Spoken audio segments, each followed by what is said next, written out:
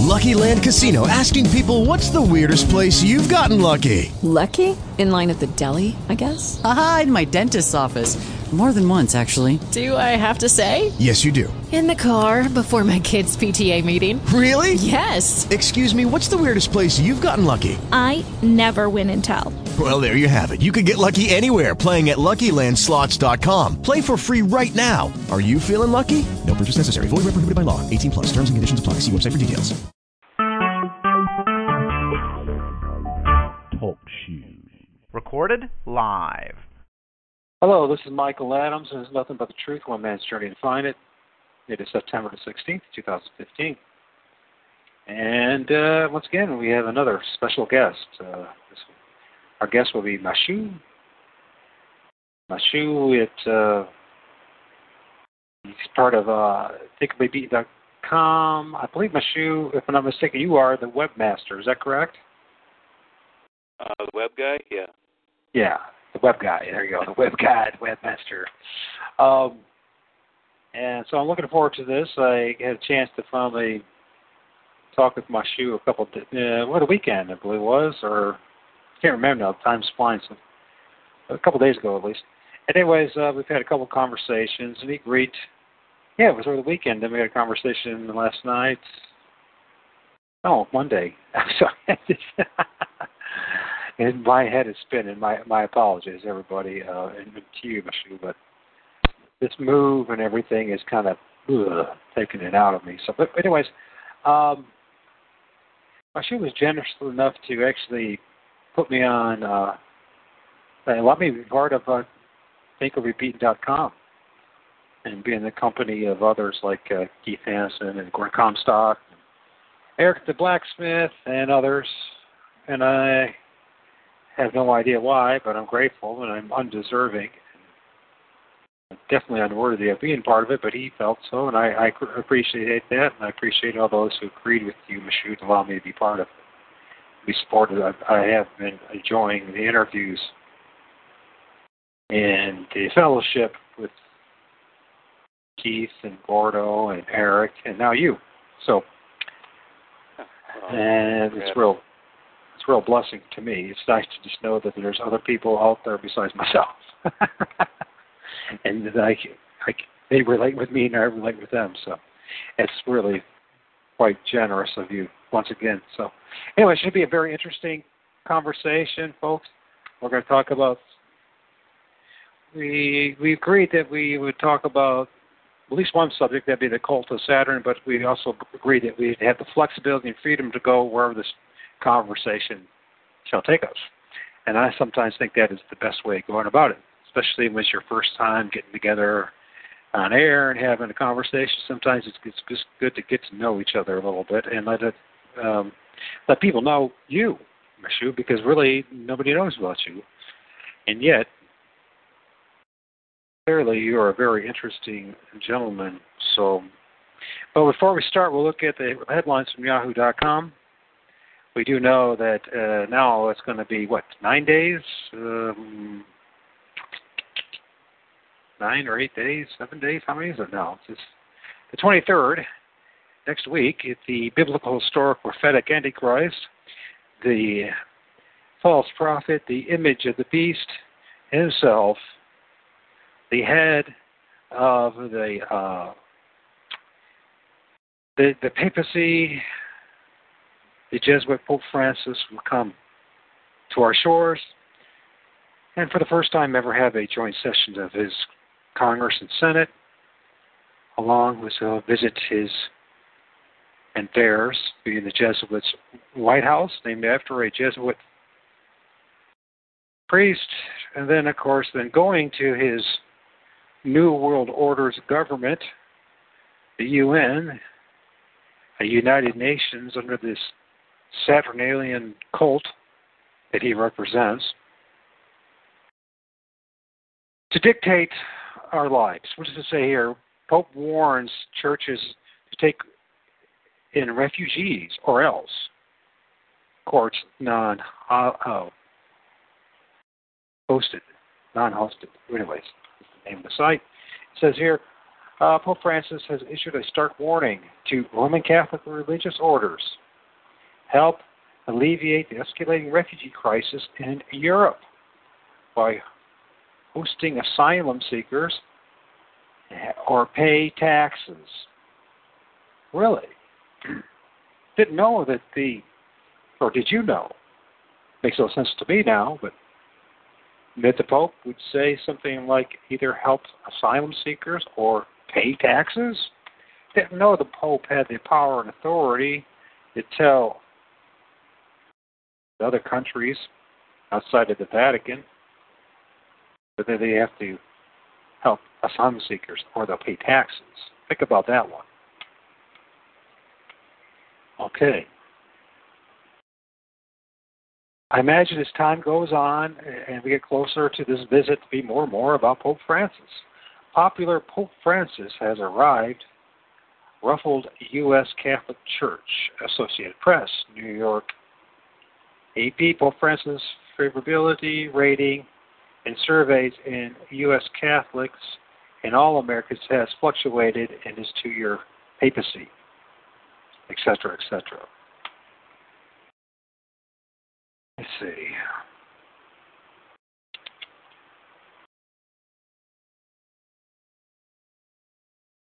What the heck's that? Obama invites students arrested over homemade clock to White House? Whatever. Watch out. I hope he has guardians as a 14-year-old boy. Be careful. And Catholic Church, Leap of Faith, FT.com. Mrs.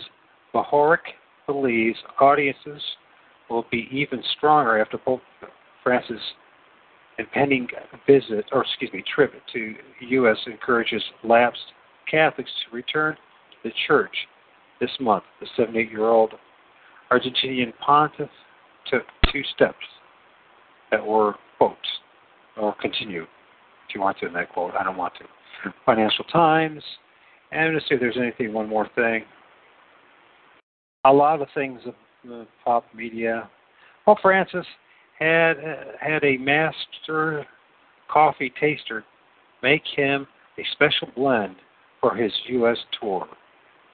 Eater.com. Why do you ask? And have I just done that? Well, you want to ask? I ask you. Why is this one particular figure and this one particular organization always dominating the headlines? Something to think about. So thank you for entertaining that, Mashoo. And once again, thank you for joining me. I realize you didn't have to do this, and so it really is a privilege and honor on my part. So the first question I'd like to ask you, Mashoo, is what got you involved with thinkorbebeaten.com in the first place? I'd like to give you a couple of reflections upon what you just read. Oh, absolutely. Go ahead. Yes. First thing is Papa Frank going to kiss the ground when he gets off the plane and signify that this is his domain? Doesn't have to. It's already been done by another pope. Yeah, so once it's done by one pope, it's considered, was it canon law or whatever they call it, something, a papal bull or whatever. It's legitimate. So, but he might. Yeah. And then the special blend, is it made of a sacrificed child? I shouldn't be laughing about that, considering the man was under indictment for just that, being involved with child sacrifices and human trafficking. Yeah, and he's a man of God, huh? The vicar of Christ. Sure he is. At least the false Christ, the false Messiah, but not the true one, that's for sure. Right. I'm sorry. Could you repeat your first question again, please? That's okay, man. I was just bombarding you with a whole bunch of stuff. So, so my first question is concerning you getting involved with thinkorbebeaten.com. How did you get involved? Why, and how did you get involved with this project? Well, I had been listener to the previous incarnation of Keith's website called Visigoth Raw, and then it fell under the umbrella of Think or Be Eaten, that was webmastered by Angie Riedel. And back in the middle of 2013, or actually April 2013, she had passed away unexpectedly. And what had happened with her passing was that her heir to the legal rights of the website fell upon her cousin, and apparently her cousin, not knowing what Angie had done or what Angie was doing, obviously did not care for the message of the website, because she rebuffed Keith's offer to take over the website, and run it from there, keeping the same name. And the cousin did not respond to any of his inquiries and basically let the domain name die. With that being said, Keith didn't know this at the time that he happened to mention this to me, but I have my associate's degree in web programming that I had been doing nothing with, because I just didn't find the right economic opportunity to go forward with that. So from that point, I told Keith that I could webmaster the site for him. It would be taken in a new direction. He came up with the tagline, Think or Be Beaten, and then basically the rest is from there. So we started out with replicating the information that was on Think or Be Eaten, and as a foundation stone, and then obviously added on to there with the Olympic files that he kept doing with Gordon Comstock and Eric the Blacksmith. And then we also added in previous material from his other incarnations, such as the Grassy Knoll and Beyond the Grassy Knoll. Mm-hmm. So that's where we're at this point. First of all, I personally am very grateful that you have been willing to do this and help keep afloat thinkandbebeaten.com. I personally think it's one of the most important websites out there, period. Clearly in the top 5 in my book, if not number 1. It's the one website that I keep going back to myself. And I find it a great irony that now you have allowed me to be part of it as well. So that's really cool, and I think that's just an amazing privilege on my part. Before I get any further, I just want to say, Lloyd, do you know what I'm talking about, first of all? Kelly, you know Lloyd? Oh, absolutely. Yeah. So Lloyd sent me an email today, and he said, I see Mashoo will be on too, and I will try and listen tonight. Would you please consider mentioning the new edition of the TOBB TV and the snippet to consider, so it's in quotes, tab, that was recently added. So, and I agree with Lloyd. Maybe you could, before we go any further, could you just explain a little bit about what Lloyd is talking about here? Sure. Bob TV is essentially YouTube videos that I think relate to the site's information and also the intent behind the site. So obviously you're not going to find Justin Bieber or anything that has 32 million hits, anything silly like that. Currently we have, videos under energy, such as the peak oil myth, and then we also have under health. And this was suggestions that were brought forth by Eric the Blacksmith. And the one that comes to mind is the video when healing becomes a crime.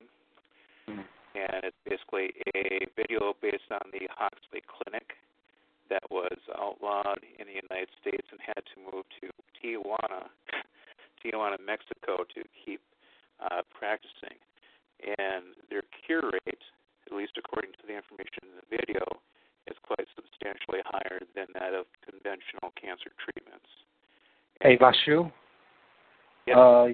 You're breaking up. I don't know, are you moving around or there's something going on there? The first two calls we had, we didn't have a problem. Maybe if this continues, might have to call you in.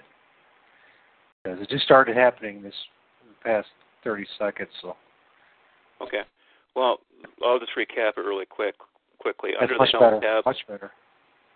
The probably the important video that we have up so far, and it's actually linked to YouTube, so we're not hosting any of these, is When Healing Becomes a Crime. And it's the story of the Huxley Clinic that was outlawed in the United States by the FDA and had to move to Tijuana, Mexico, to keep open and helping people out. And the reason why is it does not follow the conventional medical guidelines for treatment, and also it probably doesn't fall within the profit structure of big pharma and big medicine, because most of the Huxley is mostly natural, and that kind of goes into the homeopath angle of medicine versus what's going on currently. So we feature videos that offer an insight as to the conflict between what the general public acknowledges as what's correct and truthful versus what actually is the truth. So that's the purpose of the videos, because obviously videos also lend a different viewpoint as far as people can watch a video and maybe glean something off of that versus reading or listening to an interview. Oh, yeah. So that's so putting the TV part of the section up. And then as far as the snippet to consider, grab a drink here. Basically, it's a question. And the question is, what does this profile fit? This is an excerpt of a book called Political Ponerology, and it says the science on nature of evil adjusted for political purposes. And basically, I'll just read it verbatim. It says, in the psychopath, the dream emerges like some utopia of a happy world and a social system which does not reject them or force them to submit to laws and customs whose meaning is comprehensible to them. They dream of a world in which their simple and radical way of experiencing and perceiving reality would dominate, where they would, of course, be assured of safety and prosperity. In this utopian dream, they imagine that those, quote, others, different but also technically skillful than they are, should be put to work to achieve their goal for the psychopaths and others of their kin. Quote, we, they say, after all, will create a new government, one of justice. They are prepared to fight and suffer for the sake of such brave new world, and also, of course, to inflict suffering upon others. Such a vision justifies killing people whose suffering does not move them to compassion, because they are not quite specific. They do not realize that they will consequently meet with opposition which can last 4 generations. So basically, it's a question of what are you dealing with as far as the power structure is concerned, in a sense of a clinical mental diagnosis, and as you're dealing with a psychopath. Cool. And I have definitely on my show played a couple of the The video is from TOBB TV, so I strongly recommend that anybody who hears the show that you go to thinkorbebeaten.com and check it out. I mean, your world is going to change. Your perspective, your understanding of what the world really is all about will certainly change, and you'll have a clearer and better understanding of this world that you live in. So, which is interesting now because talking about this question, who does this profile fit, and looking at different elements of this definition, it kind of leads kind of naturally, in a way, to what we talked about in the past couple nights, don't you think? As far as this Cult of Saturn. Are you ready to go into that, or do you want to talk about a few more things that are on your mind? No, we can go right into that. I guess okay, the best way to do an intro to that, or at least to start out with that subject, would be to ask about the notion of was the United States ever a quote-unquote Christian nation? And, how it was set up, was it set up to be a Christian nation to begin with? And obviously, from my perspective and the website's perspective, the answer is a big no. So we go into basically the original land patent for the plot of land that the Capitol sits on on this very day. So I think that would probably be a good place to start. And I'm going to do some reading here, and then we can kind of discuss. If you have any questions, we can throw those out and talk about them. Okay. But anyways, this is from a blog that I did a few years ago. So anyways, here we go. It says, on May 13th, 1664, the colonial authorities of Maryland issued to Francis Pope a patent for Tiber Creek. Yeah, the Tiber Creek, which he named Rome. This tract fell within the lines of the present city of Washington. The capital is situated on or near it.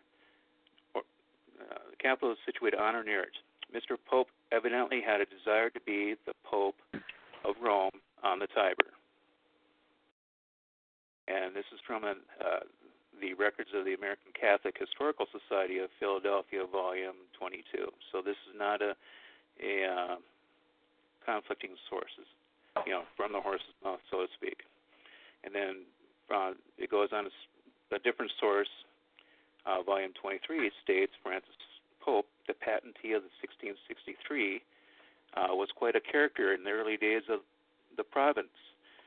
Being named Pope, he thought it would be fit in a humorous vein to call his farm Rome, and the little stream that ran through it Tiber.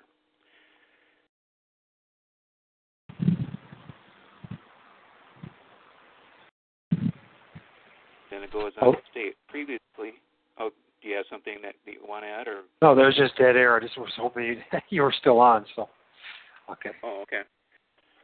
Then it goes on to state previously, this Capitol Hill tract, embracing some 400 acres, which included much of the site of Washington City, was the property of one Francis Pope, a man of either a rollicking sense of humor or an immense opinion of his own importance. For being a pope, he termed his domain Rome, and rechristened the large Goose Creek, which flowed through it, the Tiber, a name it retained throughout the years until all visible traces of it were obliterated by the March of Progress.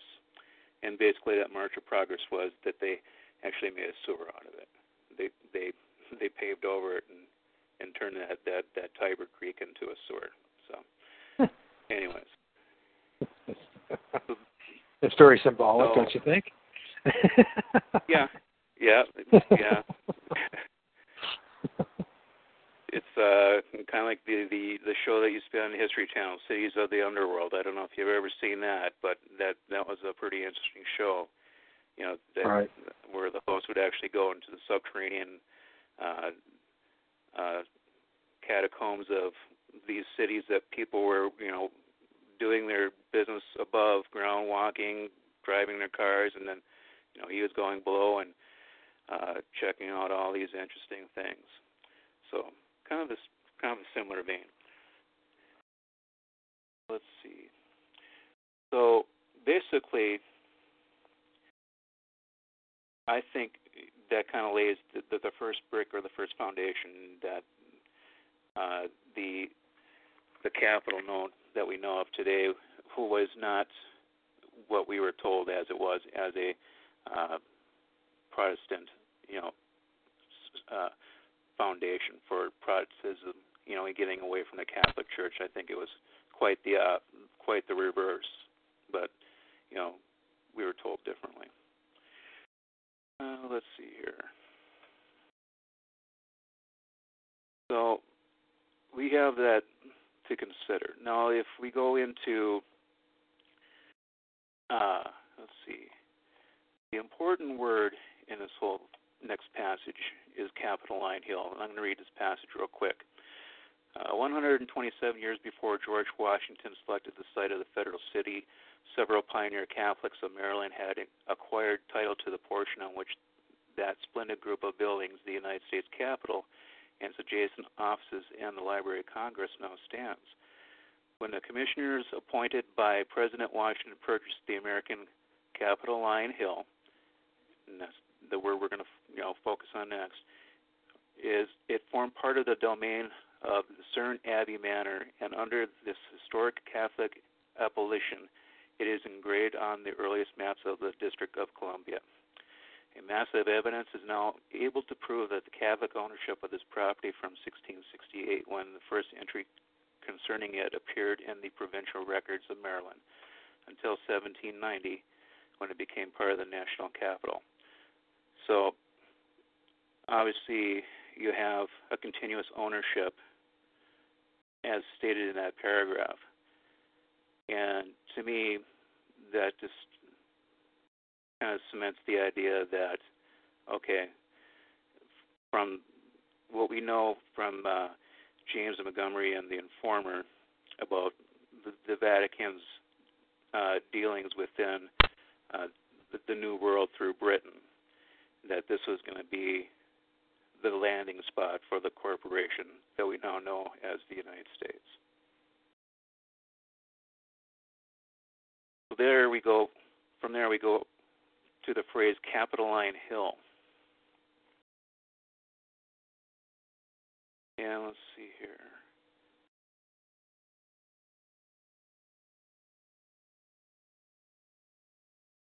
I'm going to read a passage.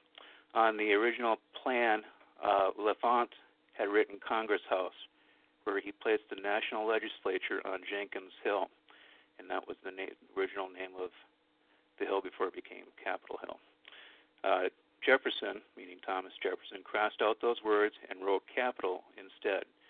Taken for granted today, Jefferson's innovative name self-consciously invoked the famous temple of Jupiter Optimus Maximus on the Capitoline Hill, in which ancient Rome, and by the extension claimed for the infant United States, the hoary mantle of the Roman Republic, with its political freedoms, precedent of popular government. And that was a quote from a book by Fergus Bordewich entitled Washington. Obviously, the author is under the representation that everything was rosy in Rome. It may have started out that way, but it went down the wrong path in a real big hurry. But I find it interesting that the translation from the Roman to the New World carried over all that distance. That if the founding fathers were wanting to avoid persecution, why would you bring a persecutor's label with you and put it on the new land? Do you have an opinion on that?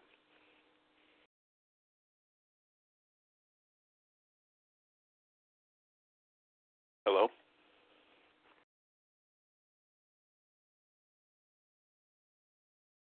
Sorry about that. I had it on mute. Let's sort of give you. I don't want the back room. So yeah. Oh yeah. I have a very strong opinion about that. My apologies for that. First of all, yeah. I mean, it's logically. We look at the Washington D.C. Originally was Rome, Maryland. We talked about Pope and how he was a landowner. We look at the fact that in reality we live in a corporation that somebody had to finance the settling of the New World. The only people who had any money were the papacy and the crown and the nobility. So certainly they would be the major stakeholders in all this, and they would, in the end, dictate the terms of what we call the United States of America would be its destiny. And that's just a brutal reality. And what's really is, when you look at the history of Canada and the rest of the West, what we call the Western Hemisphere, it's the same story over and over again. So to assume that somehow we were somehow different than all the rest, it quite frankly is quite arrogant and quite erroneous, and demonstrates really a willingness to be blind to what really did happen. Our faith in statism, or the state of the United States of America, seems to override reality. And along with that, then you look at the fact that because we have received a Jesuit education, all of us, whether public school or higher, and private schools, that they have removed our true history. And that there are, surely there were Protestants and Bible-believing and God-fearing people that came to this country, but they weren't the ones that were calling the shots. And that's just the brutal reality. It makes a lot of sense once you put the pieces together. And my biggest thing about that is, and what infuriates me, is why you and I and everybody else were lied to about that. Well, we're gonna get to that. Yeah. We're gonna get that in short order. That's So, anyways, so we have the term Capitol Hill, otherwise known as Capitoline Hill in Rome. So we're gonna kind of trace back forward to Rome and find out a little bit more about what Capitoline Hill means. Capitoline Hill. This is from a book called Familiar Allusions, a handbook on miscellaneous information, which is kind of ironic. Anyways, the title of that book is Capitoline Hill, Latin is Mons Capitolinus, one of the original 7 hills of Rome in ancient Rome, immediately contiguous to the Forum and still bearing the same name. And just as a quick sidebar, there's also 7 hills in D.C. Going forward, the Church of Aracoli is supposed to mark the site of the Temple of Jupiter Capitolinus, which formerly stood upon the summit. There is a depression called the Intermontium upon the top of the hill, forming 2 heights, upon the summit of one of which the Temple of Jupiter Capitolinus is thought to have stood, and upon the summit of the other, the Arx Capitoli. Upon the latter mount is placed the temple which Romulus is said to have built and have dedicated to Jupiter Ferretus. The hill was originally called Mons Saturnius, and this is the key term here, and afterwards, or certainly the whole of one side of it, Mons Tarpeia, for her who, during the war with the Sabines, longing for the golden bracelets of the enemy, and allured the promise of receiving that which they wore upon their arms, treacherously opened the fortress to the Sabines, and was rewarded by being crushed by the shields from which they threw upon her in passing. In the lastly received name of Mons Capitolinus, or Capitolium, because in digging the foundations for the temple of Jupiter, Capitolinus, a bloody human head was found, which the augurs declared to be the omen that Rome was destined to become the head of Italy. The famous Tarpeian rock was also upon the side of the Intermentium.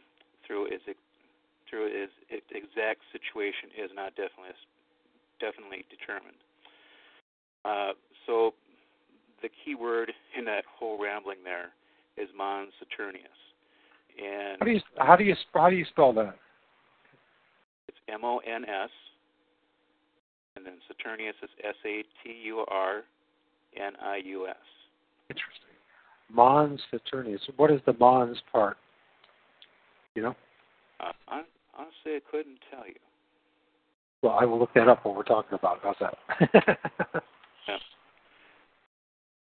And so, basically, the capital comes from. This is from a encyclopedia called the United States Congressional Serial Set. And it says capital comes from caput, the head, and the Capitoline Hill, the smallest of the 7 hills of Rome, was at the same time a very conspicuous landmark in the city. Other cities and heads of government have since these days erected capitals, and in America, both north and south, the republics have adopted the idea of establishing one special building in which the legislative bodies hold their sessions. And when they say north and south, we're talking North and South America. And I know when I was doing research on this, there was actually in one of these South American countries had that version down there as well. Which, if you kind of think about it this way, with South America being conquered by Spain, Portugal, and basically proxies for Rome, that makes sense that they would have it down here. But also to have it up here, if we were quote-unquote free of that, we wouldn't have that. But that's kind of a reflection almost, like an as above, so below thing. The above being north, the below being south.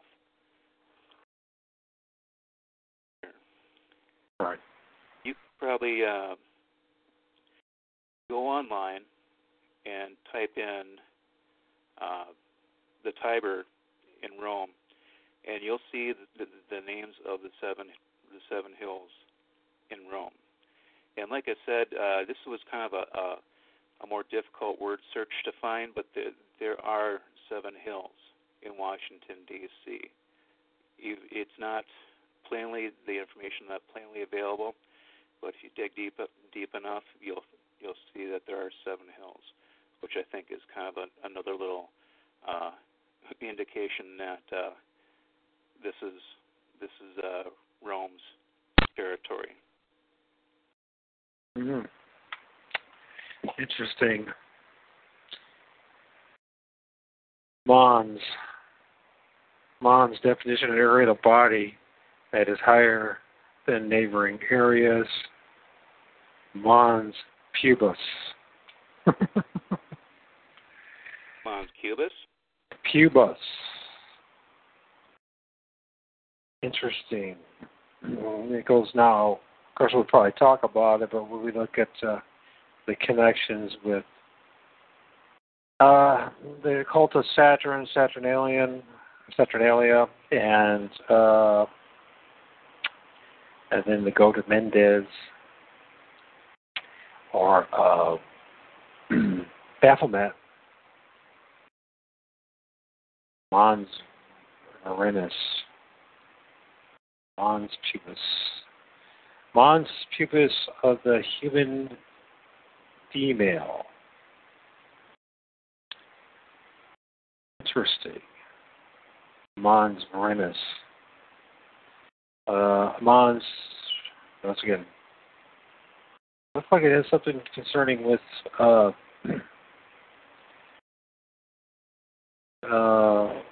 female anatomy, don't you think? Yeah. Which would make sense, especially from my research about Saturnalia and about as above, so below, the sex cult connection, the Baphomet connection, the satanic connection, the hermaphroditic connection.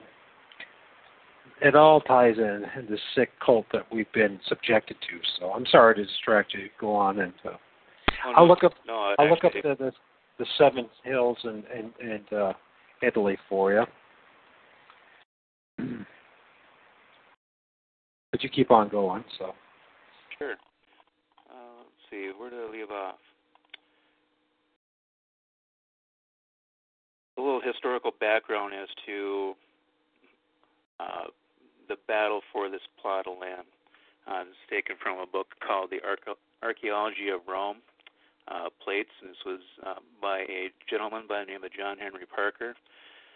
And it goes on to state that the Hill of Saturn was occupied by the Sabines at the time that the Romans fortified the Palatine, has been shown, and that it was called Capitoline Hill after the two hills were united into one city and enclosed in one wall, as Dionysius tells us, because the great building to contain the public offices for the united city was built upon it.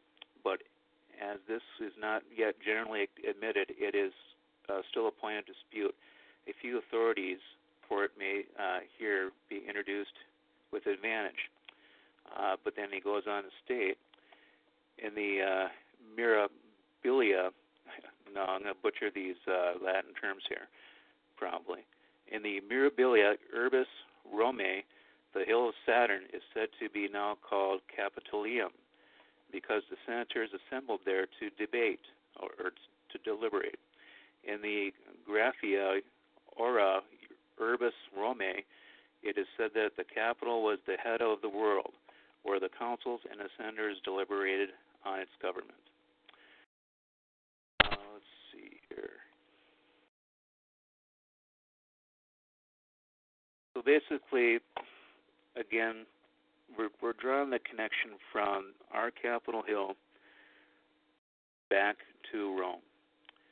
And as you stated, you know, why are we continuing the progression of Rome onto a new land?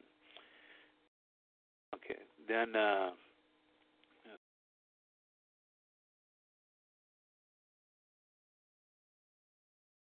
I'm going to skip forward.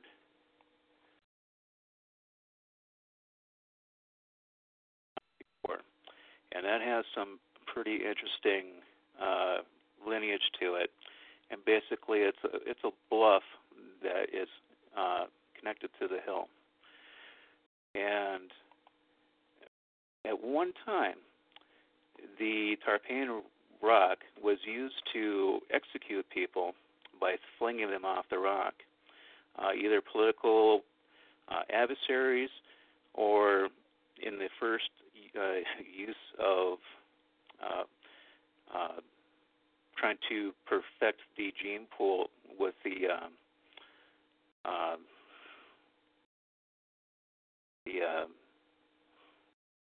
fellows that are doing the eugenics, like Galton and things like that. They would use that hill and throw off people who were mentally or physically ill-equipped. They would get rid of them by dashing them off the hill. So, in a way, to me, that's you know, they literally did it back there. We metaphorically do it on Capitol Hill. You know, we either send people over to wars, or else they perform legislation that basically gets, you know, exterminates people. So the question, you know, that was brought up a couple times was concerning the founding fathers, and were they aware of the bloody history in which they were bringing over to a new land, and especially Jefferson. Jefferson was a classically educated person, And according to my findings, he was familiar with the writings of several of the Roman writers of the time and the Roman historians, such as Herodotus, Livy, Cicero, and Horace, to name just a few. And to me, this kind of continues the theme that Jefferson was certainly an elitist who, kind of like Ron Paul, presented a public face, but underneath had a contemptuous view towards the regular person. And that was due to his education.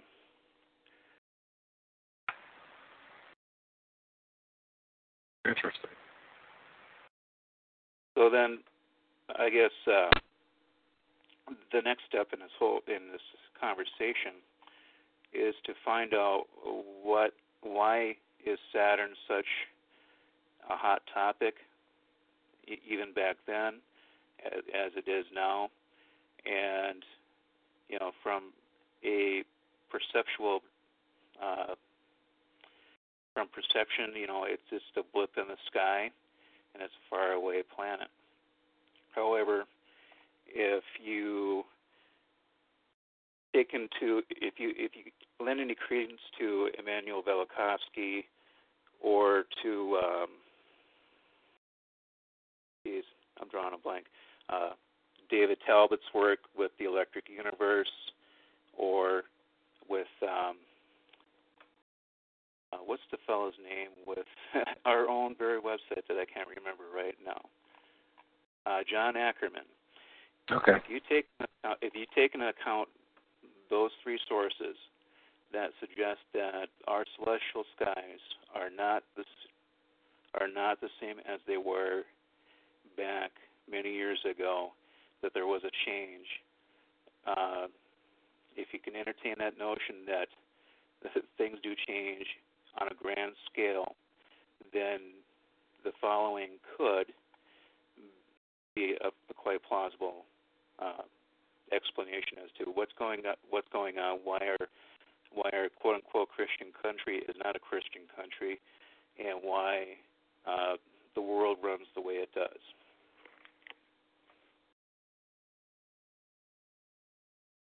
So we're going to go into a quote from a book called The Saturn Myth, written by David Talbot back in 1980. And the quote goes, "The evidence assembled in the following pages indicates that within human memory, extraordinary changes in the planetary system occurred. In the earliest age recalled by man, the planet Saturn was the most spectacular light in the heavens, and the impact on the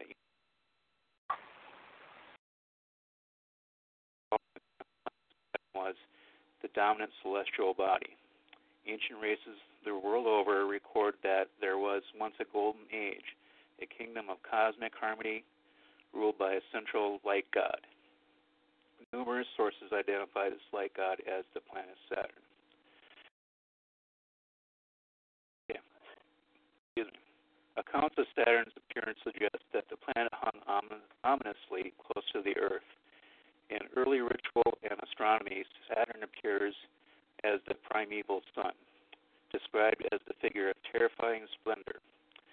Today, Saturn appears as a bare speck of light following the same visual path as the solar orb. But during the legacy of the Golden Age, Saturn stood in the north. Legends from every continent depict the primeval sun as an immense fiery globe at the north celestial pole, the visual pivot of the heavens. Unlike the rising and setting solar orb, the primeval sun remained fixed in one place. And there's actually a YouTube video that is very well done and gives a graphical representation of that following passage.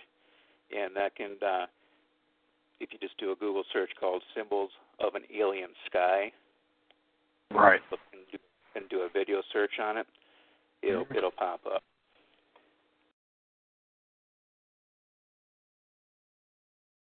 Yep. So I know what you're talking about, and we'll send it over to everyone else. It's a very interesting ideas behind it. That's for sure. So we're looking at a combination of, based on the thesis that they're presenting, is that the alignments of Saturn, Mars, and form will represent an eye, and the hexagram of Saturn lines up with that. Let's see here. Can I interject? You mind me interjecting here a little bit? Talk about this. Absolutely. Go ahead. Okay. Yeah. So my research, no expert at all, that's for sure. But when I look at this, and if you look at this documentary, Symbols of the Alien Sky, you get some pretty interesting insights. There's a couple of videos I'll send your way too. But if you really look at the connections between so you got Saturn with the hexagram, supposed hexagram in the northern pole vortex. At one time, in the distant past, the folks here on what we call Earth, there were times when Saturn, Venus, and Mars aligned together, and they created a certain image in the sky. Now, if you look at what we see as the sun wheel, that you'll find in it endlessly in all sorts of temples. They go way beyond Roman Catholicism or Christianity. You'll find them in Hindus temples and Buddhist temples and temples in Central and South America and etc. That sun wheel actually doesn't represent the sun. It actually represents what we're talking about, which is when the Saturn, and then a Venus in front of it, and then in front of Venus and Saturn, Mars are in perfect alignment in the sky. It looks just like the sun wheel. And if you think about it, the outer rim that represents, visualize a sun wheel or just a wheel, like a carriage wheel. The outline, the outer rim represents Saturn. The next circle within, think of it like a bullseye, or what you're thinking about, looking at a wheel, wagon wheel.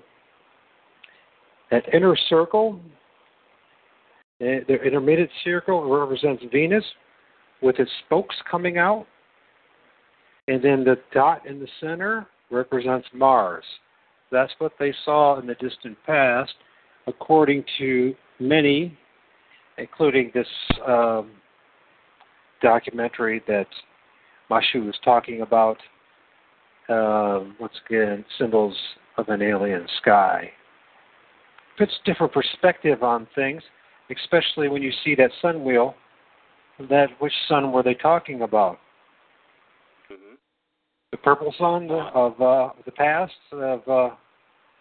of Saturn, or are we talking about our present sun? It's a very good question to ask. It's a very intriguing question, at least. So, sorry. Okay, just wanted to interject that. No, and that was obviously you knocked it out of the park, because I would have stammered and stuttered, and anyways, you did it quite well. And this also ties into what Immanuel Velikovsky wrote about and put forth, was that what we see now is not what was going on back in the ancient times. In a time where we considered those people to be primitive, which I'm not quite so sure that they actually were, comparatively speaking. This is from the Immanuel Velikovsky online archive, and this goes on to state: if Saturn was always as inconspicuous as it is at present, what could have caused the races of antiquity, as if by common consent, to give Saturn the appellative, quote, sun, or, quote, the shining one? the astrologers certainly must have found it increasingly contrary to reason to associate the star that gives us light and life with one of the palest and slowest of the planets. So, as you said, the ancient societies all throughout Earth recognized that this was our sun and portrayed the graphic representation the same all throughout the Earth. So that's not a coincidence. So then this brings us forward to the Cassini space telescope or space probe. And you mentioned something interesting before the call started. And would you mind sharing that with me about Cassini? Oh, Cassini, yeah. So in my research, I discovered about Cassini. We're talking about the probe, the alleged probe, I'm going to say, that supposedly went to, I'm sorry if I sound cynical about that, but as we go on, I'll explain why I'm cynical about this Cassini /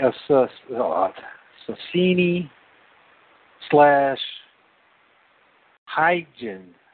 So Cassini is C-A-S-S-I-N-I.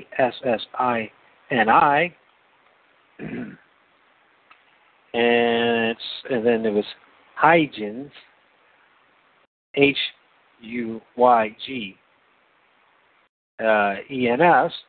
Well, this probe is named after two gentlemen. And Giovanni Cassini was a Jesuit priest, and then we discover about Christian Huygens. He was a Freemason. So this probe was dedicated to, according you look at a Jesuit and a Freemason. And in my opinion, from my research and study, there's a big part of your New World Order, the ruling structure, if you will, which I find fascinating because you look at a guy like Cassini and how he, not only being a Jesuit, and this other gentleman, the Freemason, were both obsessed with Saturn, and not just them, but Jesuits in general have been extremely obsessed with Saturn.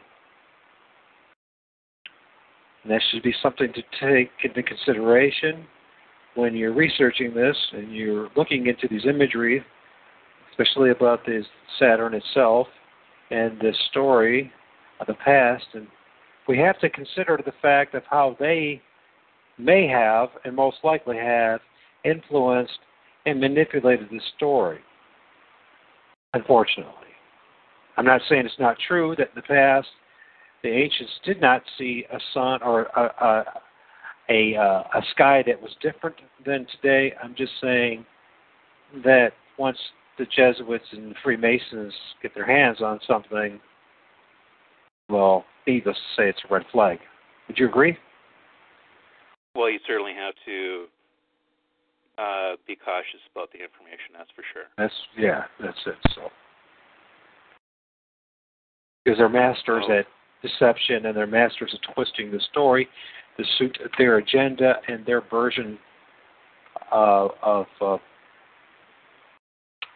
reality.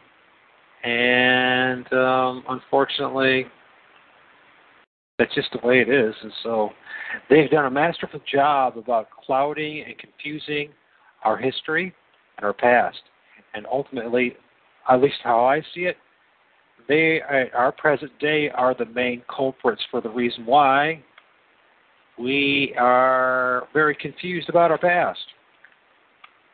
Because they are the controllers of history in our past and in information at this point. So, something to think about, that's all. But it's very telling that they would actually name this probe after a Jesuit and a Freemason.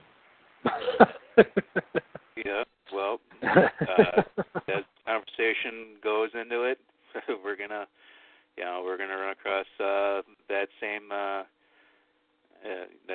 commonality. Oh yeah. So, anyways, you can Google a lot of things about the hexagram on Saturn and such of that nature, and I popped up a link under NASA.gov, which I know stands for never a straight answer, but we'll go with the premise that they are at least by a pictorial representation giving us the straight dope. And then I'm also going to pop in one more link for the audience to follow real quick here.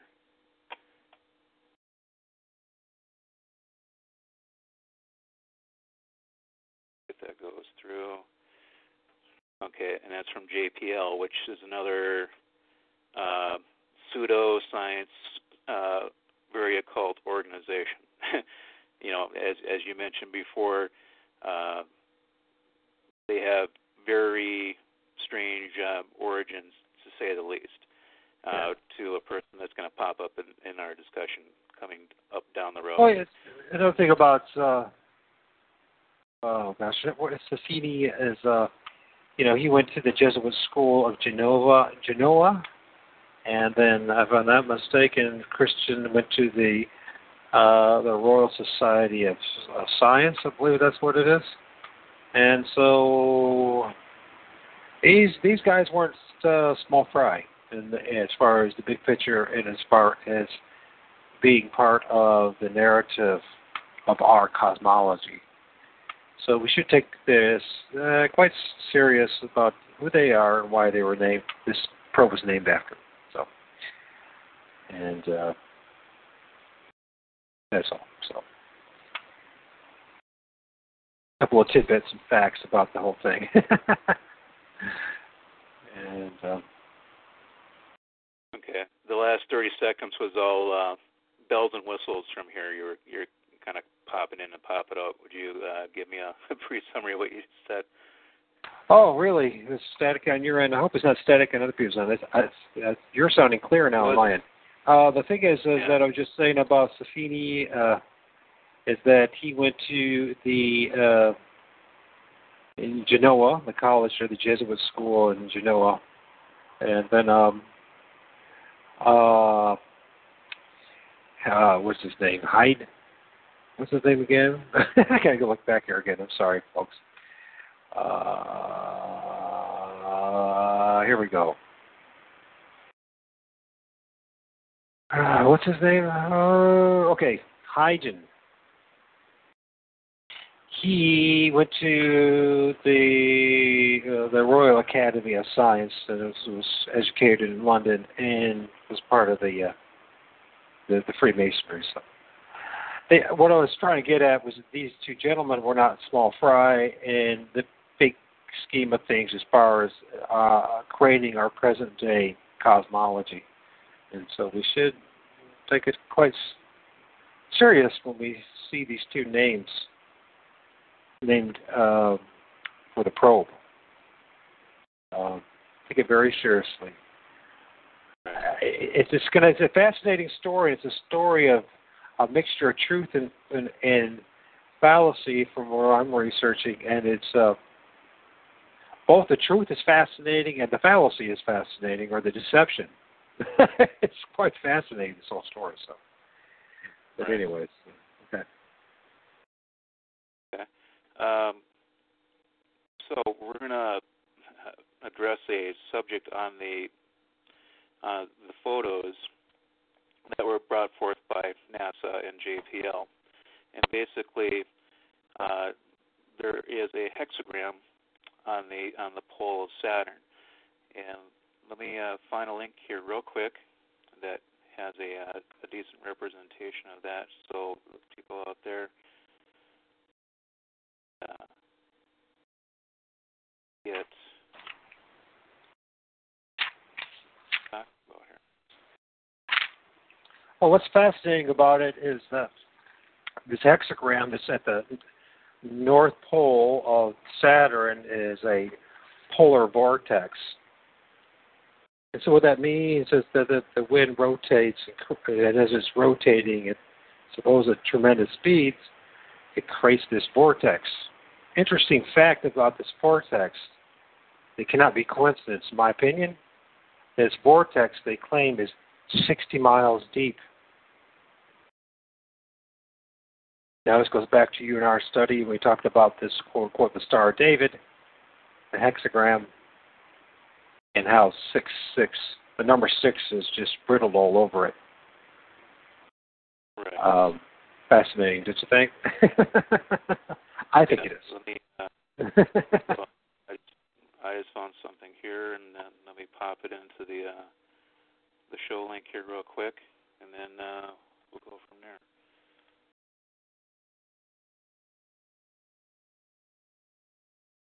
So also I find it was just interesting, in one of those videos that I sent with you folks, I can't remember which one it was, but on television, when I think it was on like History Channel or something like that, whatever, and they were talking about Saturn, and they talked about this northern vortex and how this vortex was very similar to the vortex that's on Earth. Now, you can do your own reading between the lines if you want to, but it's interesting when you look at this world that we live in, which is a satanic. We know that the prince of this world is Satan, that God the Father, or Heavenly Father, has allowed him to be the prince of this world, that he rules over the nations, the governments, which then goes back to what you were talking about, but Washington, D.C., and surprise, surprise, that Rome would be involved in all this. That here we go again, we're hearing in the mainstream media saying that this vortex that was on Saturn, they said, they let it slip, they said, it's just like what's on Earth. Now the problem, of course, with that is that you and I have never seen that, nor do we know whether it's true or not. Could be just power of suggestion once again. But how far-fetched would it be, considering the fact that Satan is the prince of this world? Right. Very interesting. Yeah, I just put a Google image link in there, and under all those images, there should be like a big image that pops up with the ideas that we're going to explore going forward. Basically, showing the hexagonal shape of the double tetrahedron that appears on the North Pole of Saturn, which you went into, and how that forms what we know currently as the Star of David,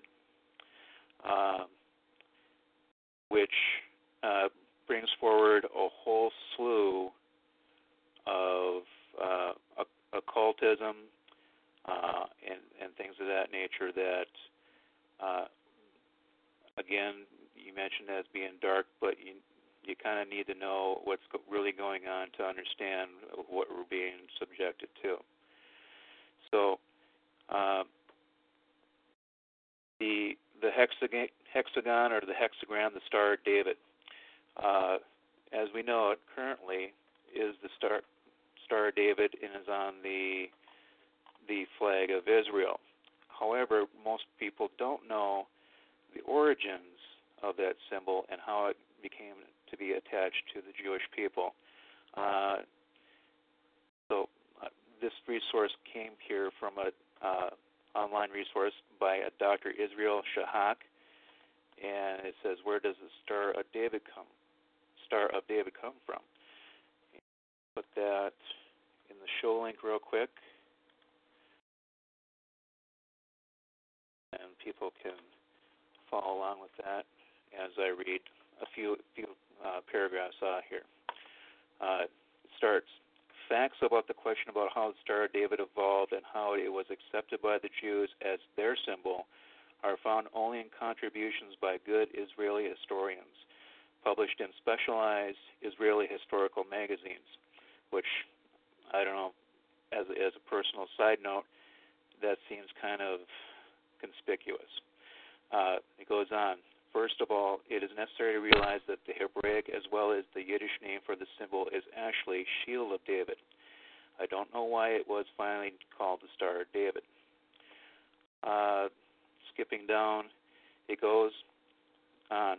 The history of the Shield of David begins in Prague in the year 1648. During the last year of the 30 Years' War, Prague was besieged by the Swedish army.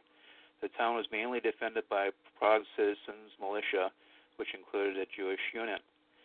This was the case until the days of Maria Theresa, who terminated the participation of Jews in the militia.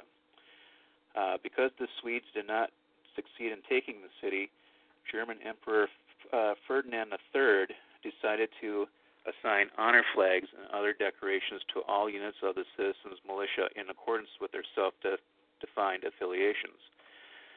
This included the Jews. However, no one in Vienna knew what kind of symbol to put on the flag, which was to be assigned to the Jews. Even the family Oppenheimer, the emperor's court Jews, did not know what to do. And this is the part that gets good. In their helpfulness, they turned to the scholarly Jesuits in Vienna to find a Jewish symbol. They finally came to the conclusion that King David must have had the first and last letter of his name, D, on the shield. They knew that the Jewish alphabet transformed towards Aramaic around the year 400 BC, although the earlier alphabet was still used during festive occasions. Ancient Jewish coins, for example, are inscribed with these old letters, which are identified with the Punic letters. In this alphabet, the letter D is a triangle, similar to today's Greek delta. Therefore, they superimposed two triangles which formed the Shield of David. This was embroidered on the Jewish flag and presented to the Jews of Prague as an honorable distinction for their duty for their country. Interesting to note, once again, as the old saying goes, there's a Jesuit behind a corner and every rock, and turning out to be that way. and it's almost getting comical at this point. And right. Tragically comical, because how few of us even have a clue or understanding of who the Jesuits really are and their influence in our lives. It's just absolutely bizarre, and it shows how far gone we are in our own reality that we don't even know who these characters are, really, at the end of the day. And right. Not surprising, because if we look at, Society of Jesus versus anybody who spends any time with the Jesuits knows that they worship Lucifer, or they worship Satan, so why wouldn't they be involved in all this, huh? Who else would be better and more and authority and had the power to do such a thing? Very interesting, though. A brilliant find, by the way. If you could, did you post that one? Let me take a quick look here. If you could post that one, that's a very. Most people might go over their heads, but the fact that the Jesuits were involved with the creation at the very start was just one more piece of evidence that shows that their influence when it comes to the creation of the state of Israel, and how it's really their creation and not God's. So. Right. It's the 56.org outreach, Jewish David Star.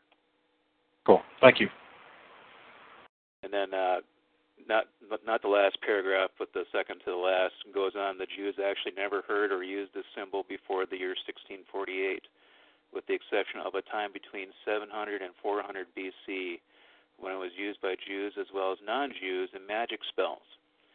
In any case, it is rather amusing to know that the Jewish symbol, which is today on the flag of Israel, was actually given prominence by Viennese Jesuits as demanded by the German emperor. But, given, obviously this was written, this gentleman, if you Google him really quick, he was a Holocaust survivor. And he was a professor, let's see, pop him up here on Wikipedia, and forgive its Wikipedia for a second, but it could be right.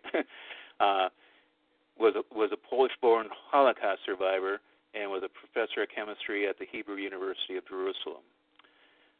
So I think the credentials for what he states, are pretty solid as far as I'm concerned. If you try to do a Google search within the old text and things like that, you will not find anything for whatever reason. And maybe the reason that he stated earlier, maybe that was correct. I don't know. But as you said, and he had the same opinion that, obviously having the Jesuits be involved in that symbol, and ordered by a German an emperor is pretty amusing, as you said before. I mean, based on the comical, based on the absurd. Yes, it is really. Yeah. So, and as you stated before, this symbol is used throughout the world in other cultures. However, in obviously being subjected to the history that this society is subjected to, we don't know how other cultures interpret this symbol, and if they have the same bottom line conclusions as we do. It would be kind of interesting to find that out. However, from our cultural viewpoint, this is where we're going to go. So if you accept the fact that the hexagram is a visual representation of the North Pole of Saturn, and Saturn was once our sun, you have to take into account then that that symbol is has legitimate meaning as far as how it's being why it's being presented to us.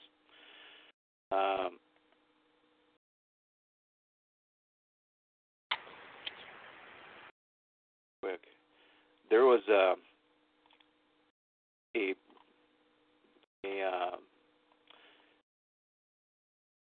have you heard of the book Gulliver's Travels? Sure. Okay, it was written by Jonathan Swift. And this is kind of another little tidbit as to people from an earlier time knowing what was really going on. And this was a poem that he wrote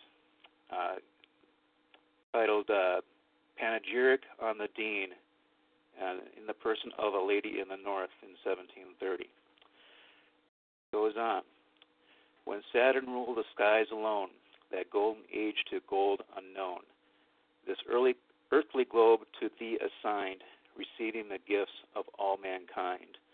10,000 altars smoking around were built to thee with offerings crowned. And here thy daily votaries placed, their sacrifice with zeal and haste. The margin of a purling stream sent up to thee a grateful steam. Though sometimes thou wert pleased to wink, if naiads swept them from the brink, or where appointing lovers rove, the shelter of a shady grove, or offered in some flowery vale, or waft by a gentle gale. There many a flower obtrusive grew, thy favorite flowers of yellow hue, the crocus and the daffodil, the cowslip soft and the sweet jonquil. But when at last usurping Jove, old Saturn from his empire drove, then gluttony with greasy paws, her napkin pinned upon her jaws. So that's the poem from Jonathan Swift. And when I came across that, I thought to myself, okay, how could he make that connection that Saturn was, so close to us at one time, and to pen a poem like that to kind of really kind of put it in perspective like that. But then I found Jonathan Swift was rather a unique individual. Let me find a link. real quick here for you.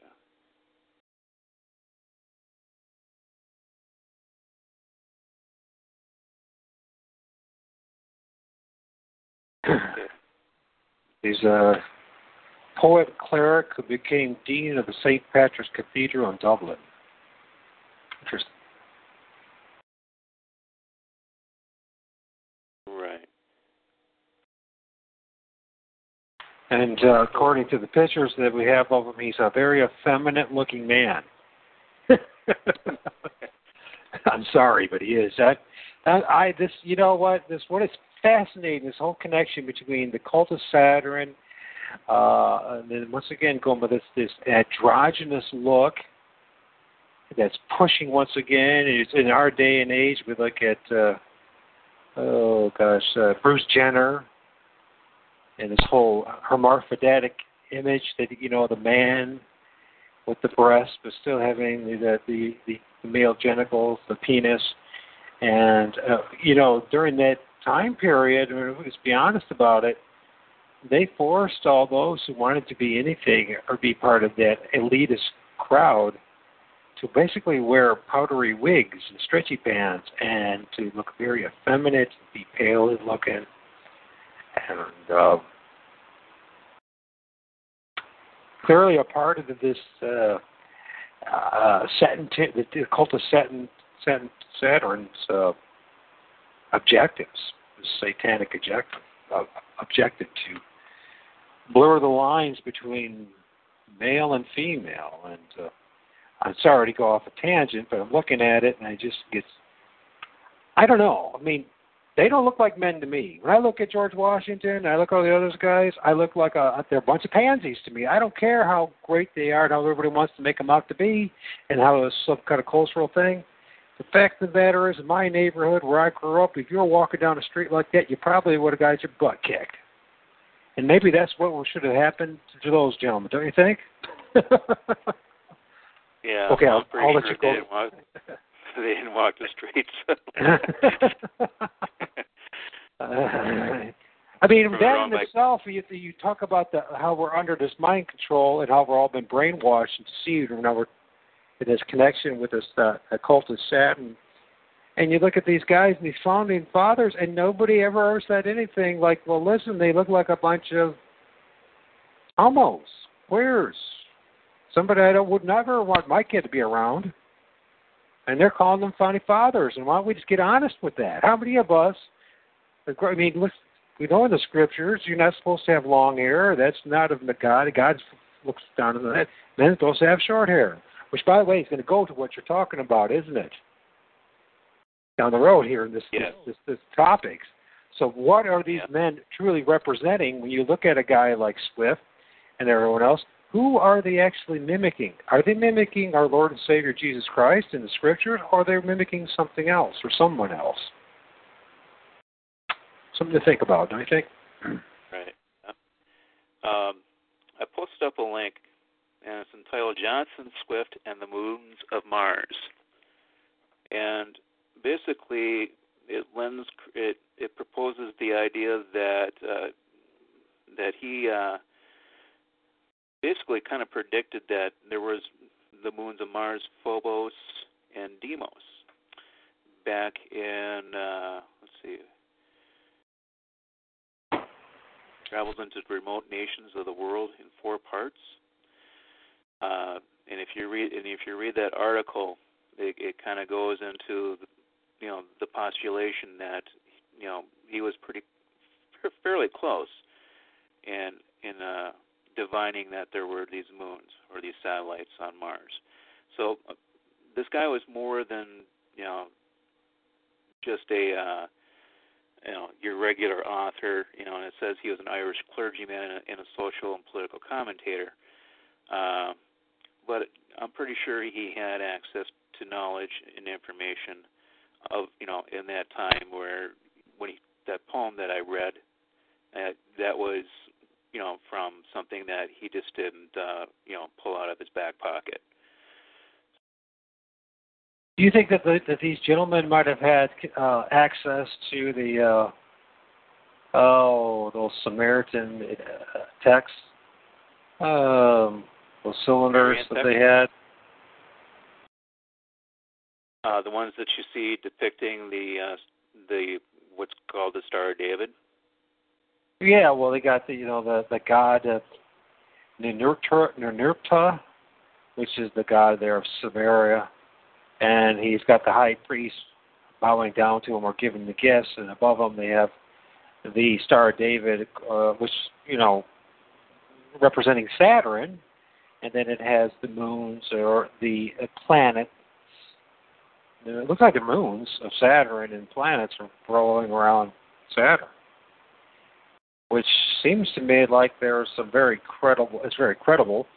The only problem, of course, is knowing whether or not those seals are legit or not. We never know. But regardless of the fact, those seals are representing the god of the harvest, Ninurta, which is another name for Saturn, right? Right, and there's yeah. And here's where things kind of get confusing is that Saturn has all these different names worldwide, and that's another clue that should give people the idea that this what's currently called the electric universe theory, set forth by David Talbot and the work of Immanuel Velikovsky and John Ackerman, do have strong credence. So we're going to kind of hop this discussion forward into what are the different names of Saturn throughout the universe throughout the world, and how they relate to biblical scripture. And find what I'm trying to look for here real quick. Let's see. If you have, Michael, if you have any information up front, you can go ahead and run with the ball if you want. Well, if you go back to Saturn and the hexagram that's on there, and the northern polar vortex, it's supposed to be 60 miles deep. That's what NASA says. 60 miles deep. We look at the hexagram. First I think we should talk a little bit more about this hexagram. Most people in the show probably have a basic understanding of hexagram. It's 666 meaning, where you have there's a six-sided star, so the six there. There's the six mini triangles, each triangle having consisting of 60 degrees at each angle that add up to 666 again, taking away the zero. You have what else? You have it's geometric. It goes on and on. You got a few other things there, right? The number 666 is closely linked to Saturn, the Roman god of the harvest. What I find interesting about all these gods that we're going to talk about, if we look at some of the names of the gods, there is Stir. We got the Babylonians call them Stur. Think of sturgeon and just remove Jin. S-T-U-R.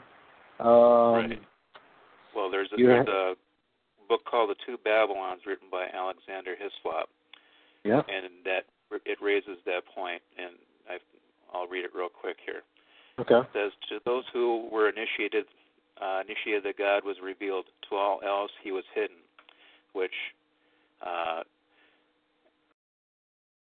there's a passage in that book that equates how Pluto and Saturn are the same because they are hidden.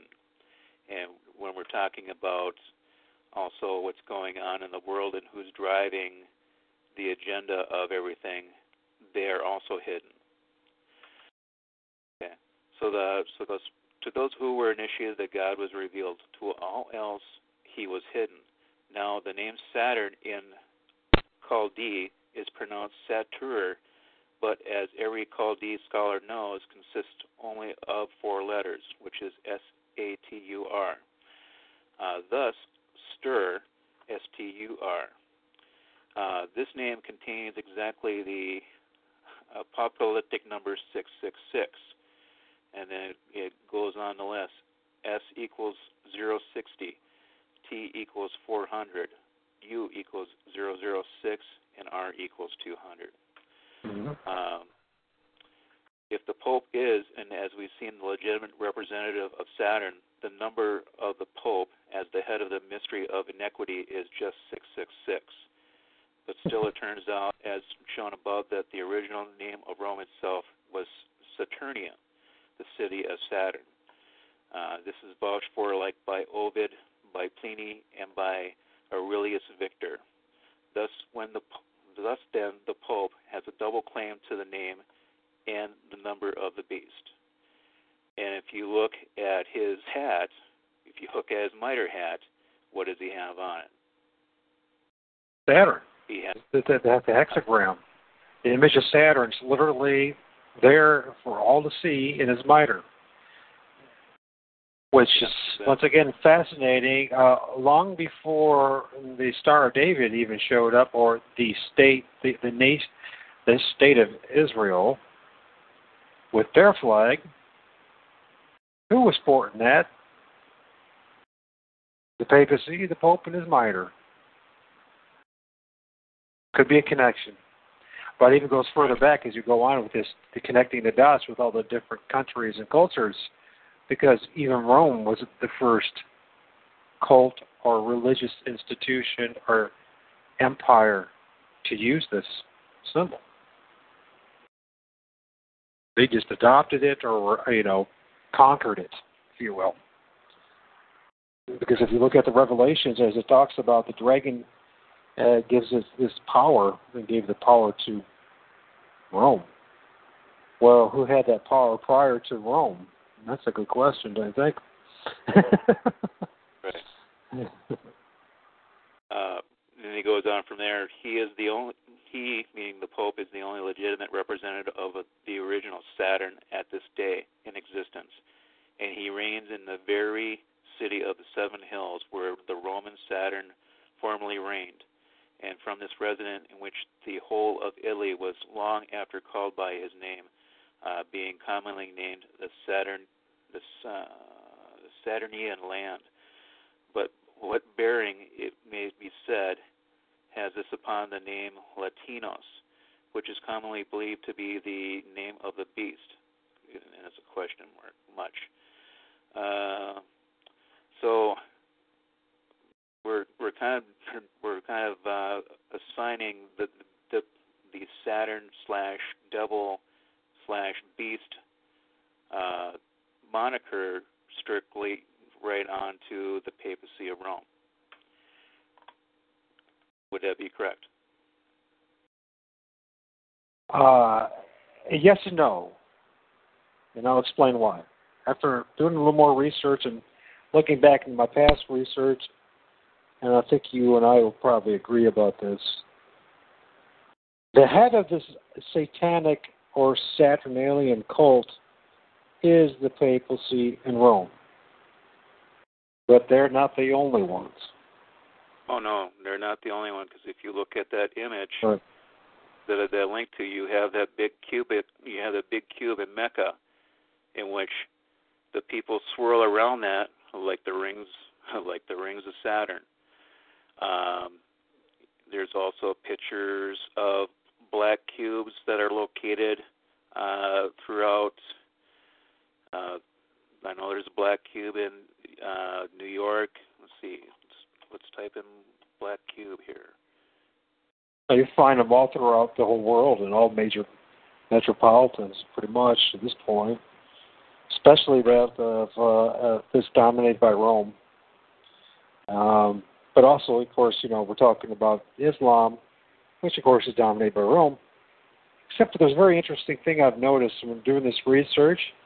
If we go in the ancient past with this star, of course, Star of David, this hexagram, which is turning out to be the actual, and we'll talk about that, I'm sure, in more detail, because people are always asking, what is the mark of the beast? Well, it's turning out to be that this star, most likely, most probably, is the actual mark of the beast.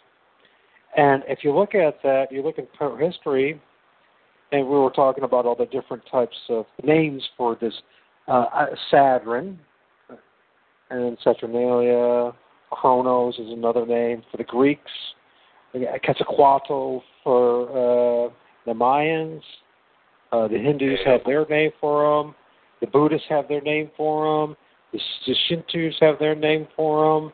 Every major pagan religious institution has their name for them. What's fascinating is this character that we know of as Satan in the Bible has many, many names, but it always carries the same mark. And that mark, folks, is what we're talking about today. Saturn. The mark, the symbol of Saturn, the hexagram, and it's everywhere. Everywhere you go, every single major empire has been based upon a satanic priest class. And as we go on, I imagine we're going to be talking about the Sacred Heart ceremony. And so let's go back to when I was reading, when I mentioned about Rome and the name for Saturn, and, the Saturn, or what is his name again? Romans, the Saturnalia, or Saturn, or Rome? I don't know. I get so confused. Anyways, the thing that's really important is that all these names not only represent Saturn, but they also the god of harvest. And I want you folks to think about this. What were they really insinuating? What were they really talking about when they said the god of harvest? What were they actually harvesting? Because most people think it's simply about grain and agriculture. But it's clear when you connect the dots, this god of harvest wasn't interested in grain or wheat or corn. He was interested in a different harvest. No. You see what I'm getting at? There's a front story and there's a back story. Yeah. The front story is the festival, and the back story is the Chronos, Baal, Moloch, Rampham, Israel. They turned into idolatry, and they started worshiping Raphaim, and Raphaim is the same person that we're talking about. Right. The same entity. And it's curious to especially get into the Chronos symbology and visualization that you can pop up online, where they show Chronos as eating. He has a scythe in one hand and he has a baby in the other, and he's eating. He's ripping at the flesh of the baby, and I guess the timing of what quote unquote Christmas is Father Time is waiting for the new baby to come in at the beginning of the year so he can start devouring that baby with his scythe. Or he can start holding his scythe, he devours the baby. Mm.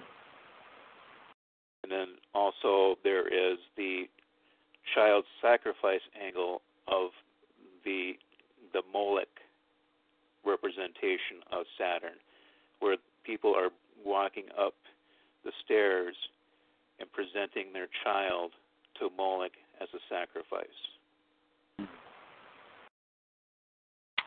Yeah. So that's where So that's where the whole Saturn thing is going to take a dark turn. I mean, we discussed the dark overtones already to it, but it gets, obviously it's going to get worse from here. And this is where you can take it literally, and also you can take it as a representation of what actually is coming down the road. I want to go back to Alexander Hislop here real quick and find a couple passages here.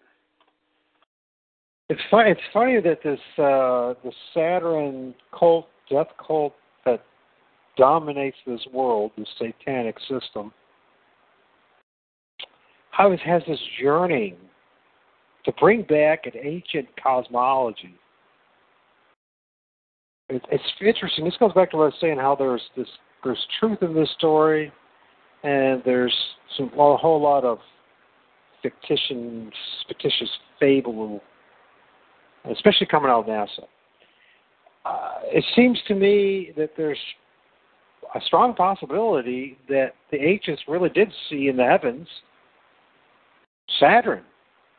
The Saturn might have been the more dominating of the heavenly bodies, along with Venus and then Mars.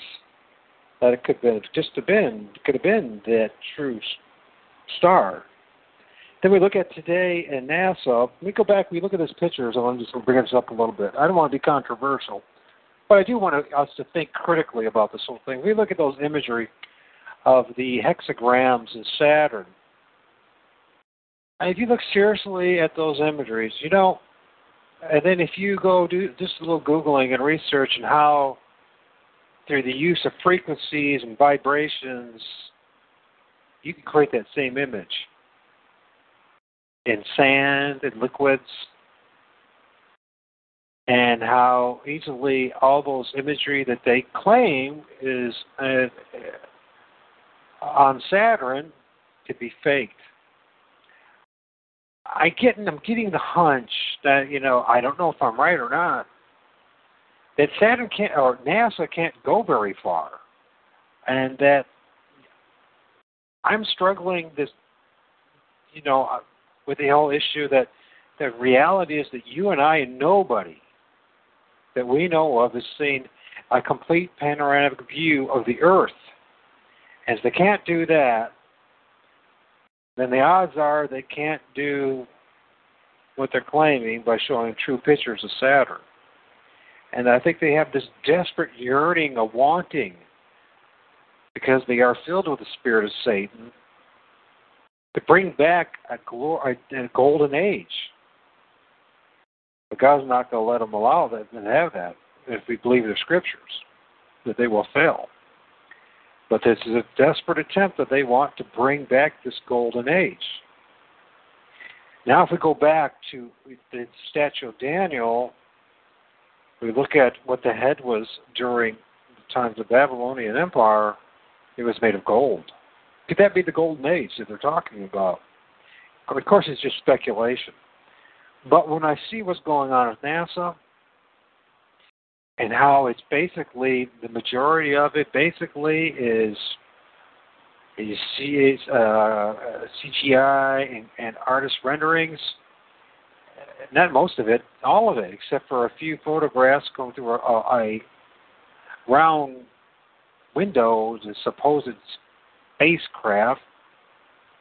That if you honestly look at it, the picture honestly, you realize you're not seeing the complete Earth, you're just seeing part of it. I mean, Africa, it looks humongous, like there's nothing else on that planet but Africa. So, and if you are willing to question the whole heliocentric model, which I am at this point, and this whole idea, if you're willing to believe what the Bible says about a firmament, there's some kind of barrier. Odds are they've never been to Saturn. Yet, because they worship Satan, Saturn, Kronos, etc., they have this yearning. Satan has a yearning to bring back that golden age. And they will do anything in their power, whether in reality or not, to try to make that happen. And, we live in a day and age where Hollywood, sorcery, the Jesuits, what they really are, all these guys and all the high priests of all these different religious organizations was Eastern Orthodox Church, Buddhism, Hinduism, all these guys, they were all just, they practice black magic. And what is magic? Generally speaking, well, a big part of it is sorcery and the use of deception and lies and to confuse and brainwash their victims, which is us, the populace. Then again, what I'm saying, do I know for certain that they have not been to Saturn? Of course I don't. But it's pretty clear what they've been presenting us, the plebs, if you will, the plebeians, is not a complete and full and truthful story. You know what I'm saying? Right. So it's very plausible that in the past, the ancients really did see this type of what was in the skies. Their cosmology was different, and there's some kind of cataclysmic event, maybe more than one. Some people even argue that during the first century, after the death of Christ, that there was a major cataclysmic event that happened. Some people say, well, you're borderline preterist when you're talking about that, but I'm not really talking about that. Because I don't make the mistake of assuming that it's all like a preterist point of view. The fact of the matter is, if you look at that time period, actually for the next, we call the Dark Ages or the Medieval Ages, or just a period of time where there's just historically, academically, as far as documentation goes, a giant void, emptiness, a blank. To assume that the Roman Empire or whoever, the Europeans were the only ones with a written language is asinine. What happened to the other cultures? China, Africa, Central America. How come we have just a giant void of what happened during that time? Could some kind of cataclysmic event happen during or after Christ's death and resurrection that just shook this planet to its core? Maybe prior to, I don't know. Problem is, we don't know. That's quite disturbing, don't you think? I think it's really disturbing how vague our history is. It's really disturbing. I don't know. Yeah. You still there? Yeah. Well, no. Yeah, we're trying our best to kind of, come to that conclusion and consider possibilities that, that underground information presents to us. And then, okay. Yeah. So, kind of relating back to the original journey of finding out that the United States wasn't all what it was cracked up to be, by works by James Montgomery and the Informer, just to kind of lay out that parallel. We were fed a bunch of fairy tales that we just took as gospel, and for most part people still do, because they don't have a desire to find out why things are the way they are.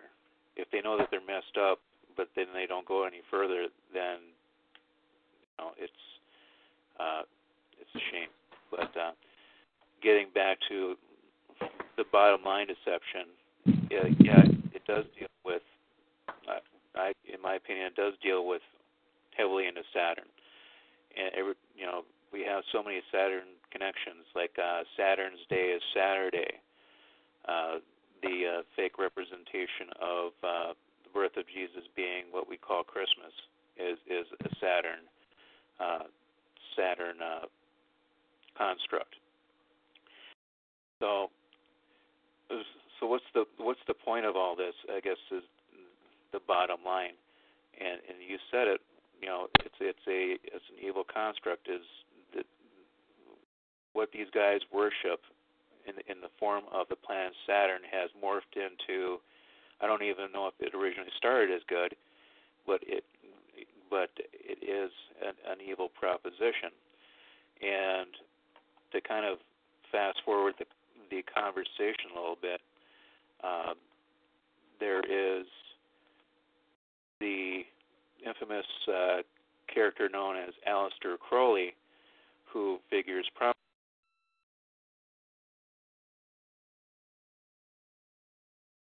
Uh-oh. Not good. Mashoo, you dropped off. Hopefully he can get himself back on here, or else I'm going to see if he figures out that he get dropped off and calls back in. So he was talking about Aleister Crowley and his connections, and I imagine that he is right about that. Hopefully they get back. One thing I want to bring up here is, we're bouncing around a little bit because this is a very complicated issue, really, in a lot of ways. It's simple in its basic form, understanding that the world is run by Satan, and that our only answer is our Lord and Savior Jesus Christ. He doesn't realize that he's left. I'm going to have to get a hold of him in a little bit, so we'll see if he figures out that he fell off. Anyways, oh, there he is. Okay, cool. Cool. We'll see if get him on again. Pop up. Come on. What you doing? There you go. All right, you there? You back? Yeah, sorry. I had my cheek hung up on you. Anyways. Okay, so we're talking about Aleister Crowley, okay? Yes. If we fast forward this discussion to the times that we live in now, and also the pop culture that we're surrounded by, the name Aleister Crowley plays a big part of this, and it's also linked in to the Saturn Brotherhood, so to speak. There's a book called Fire and Ice, The Brothers Saturn, that was written back, in the mid-90s, 1994. And in that book, Mr. Crowley, who has a quite colorful history with secret organizations, of multitude of secret organizations, plays a factor in the Fraternus Saturn movement as well as being in the OTO and things of that nature, and how he became an influence upon, when we talk about the JPL/NASA, Jet Propulsion Laboratory, we're talking like Jack Parsons, who was basically an initiate of Crowley's, and a believer of what he was doing, and tied into Jack Parsons was also L. Ron Hubbard, the author/founder of the Scientology Church. So Crowley plays a big factor in what's going on with the Saturn mythos, and how it's being continue to be carried on in a demonic, certainly a demonic way. We're going to hop over to a book called Program to Kill that was written by David McGowan, which you had on as a guest a few weeks ago. And Dave has written, a few other books, most notably the book about Laurel Canyon and how, ironically, the music scene is populated by children of the military-industrial complex. And I'll leave it at that. But which is controlled by the Jesuits in Rome. The Brotherhood of Saturn, the Saturn Brotherhood, the Stark. Right. Right. But it's carried on to this culture by people such as Aleister Crowley and his believers, his initiates. And basically, the whole Saturnalian thing in ancient times, there were child sacrifices to appease the god Saturn, just like Quetzalcoatl and other deities from other cultures. There were human sacrifices that were made to these gods, and the gods in the planet Saturn had its own sacrificial ceremonies, such as Moloch. I'm pretty sure most people out there are familiar with the Alex Jones Bohemian Grove video where he quote unquote infiltrated the ceremony and witnessed that cremation of care ceremony that involved the stone owl that was supposed to be representative of Moloch. So we're talking about that sort of thing. But so if we're going to hop this forward to around our times, we have to understand kind of the transference of that mindset, starting from Aleister Crowley on forward, and being a member of the Saturn Fraternus as one of his secret organizations, and also the OTO. But so we're going to kind of show the remnants of Crowley and his influence rather than focusing on Crowley himself. And this is based off of the book Programmed to Kill by Dave McGowan. And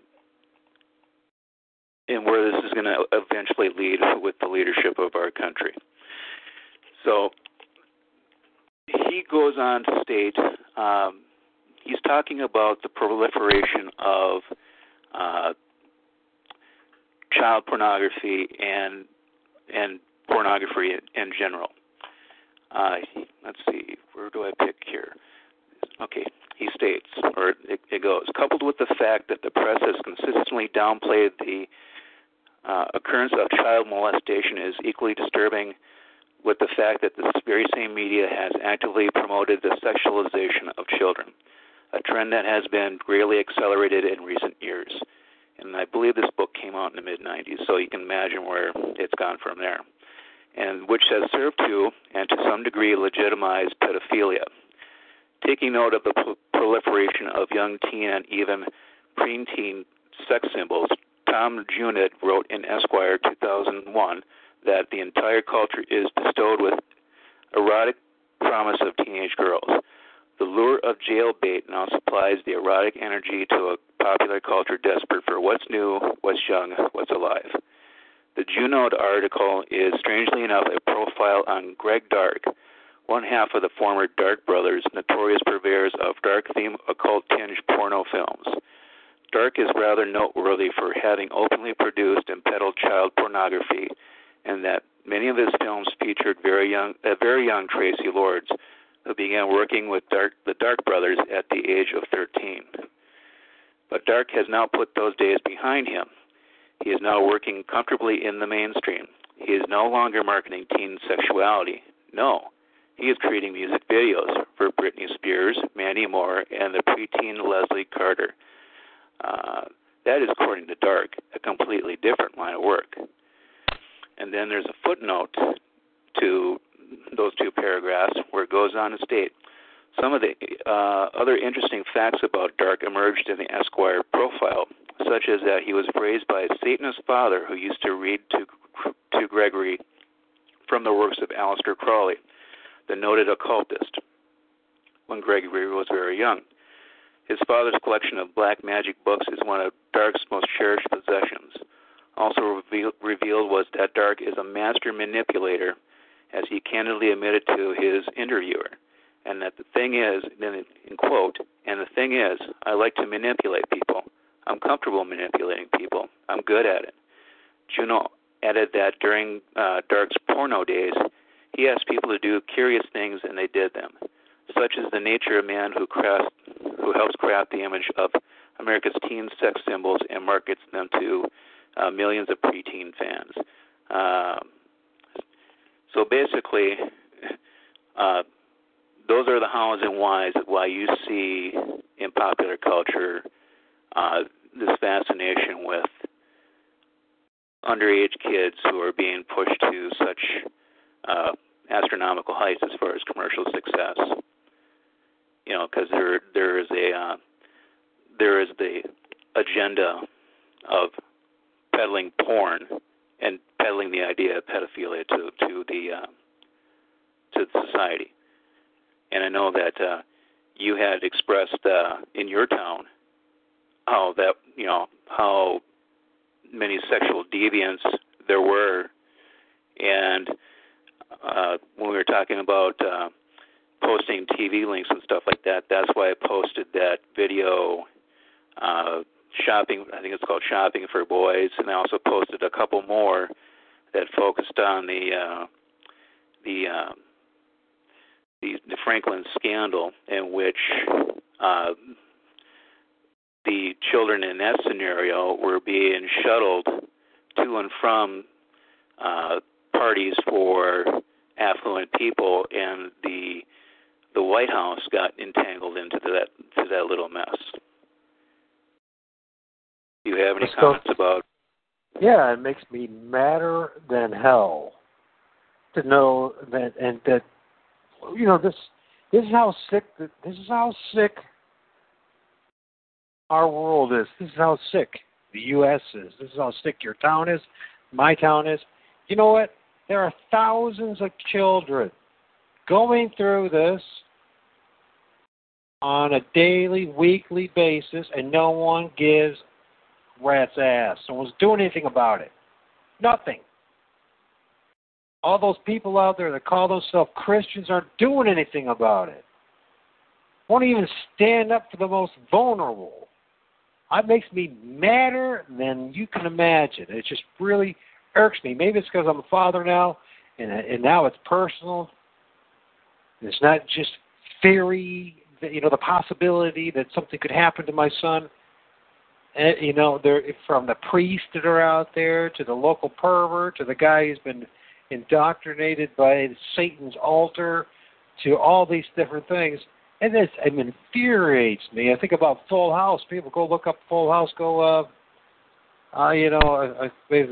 Just do some research on Full House, and it's just full of pedophilia symbology. And it turns out that whatever the lead actor, a comedian guy, was pervert and hitting on the kids. And it's just an absolute mess. I mean, the Saturn alien worship.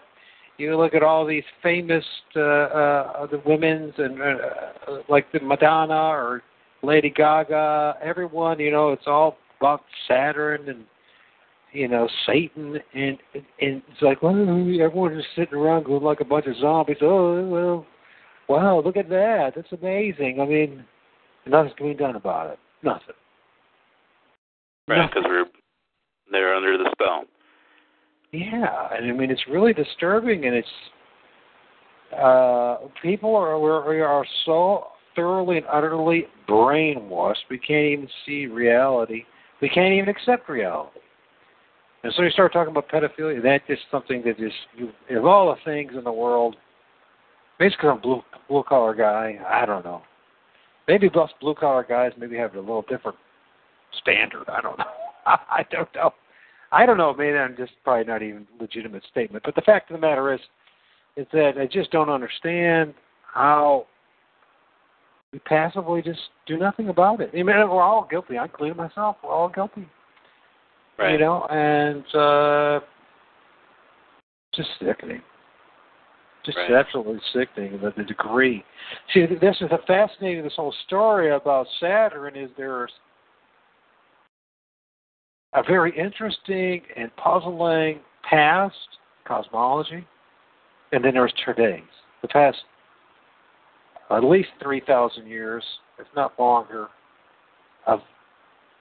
And I just wonder, I'm going to go back to something real fast just to think about this. So we talk about in the Bible how Satan, he fell like lightning from heaven to earth, right? Now we look at this whole story, and you look at Ackerman's and others, John Ackerman and others' story, understanding about things, and we look at this whole thing about how the electric universe and how when those planets were all in line, there was like this electromagnetism kind of a positive negative reaction where I guess where the lower body, the smaller body received the higher or the voltage. I'm not saying it right, but what I'm trying to say is could have been at one time when Saturn, Venus, and Mars were lined up with Earth, that's when Satan himself was ejected and threw into this planet. And then that's when all hell broke loose.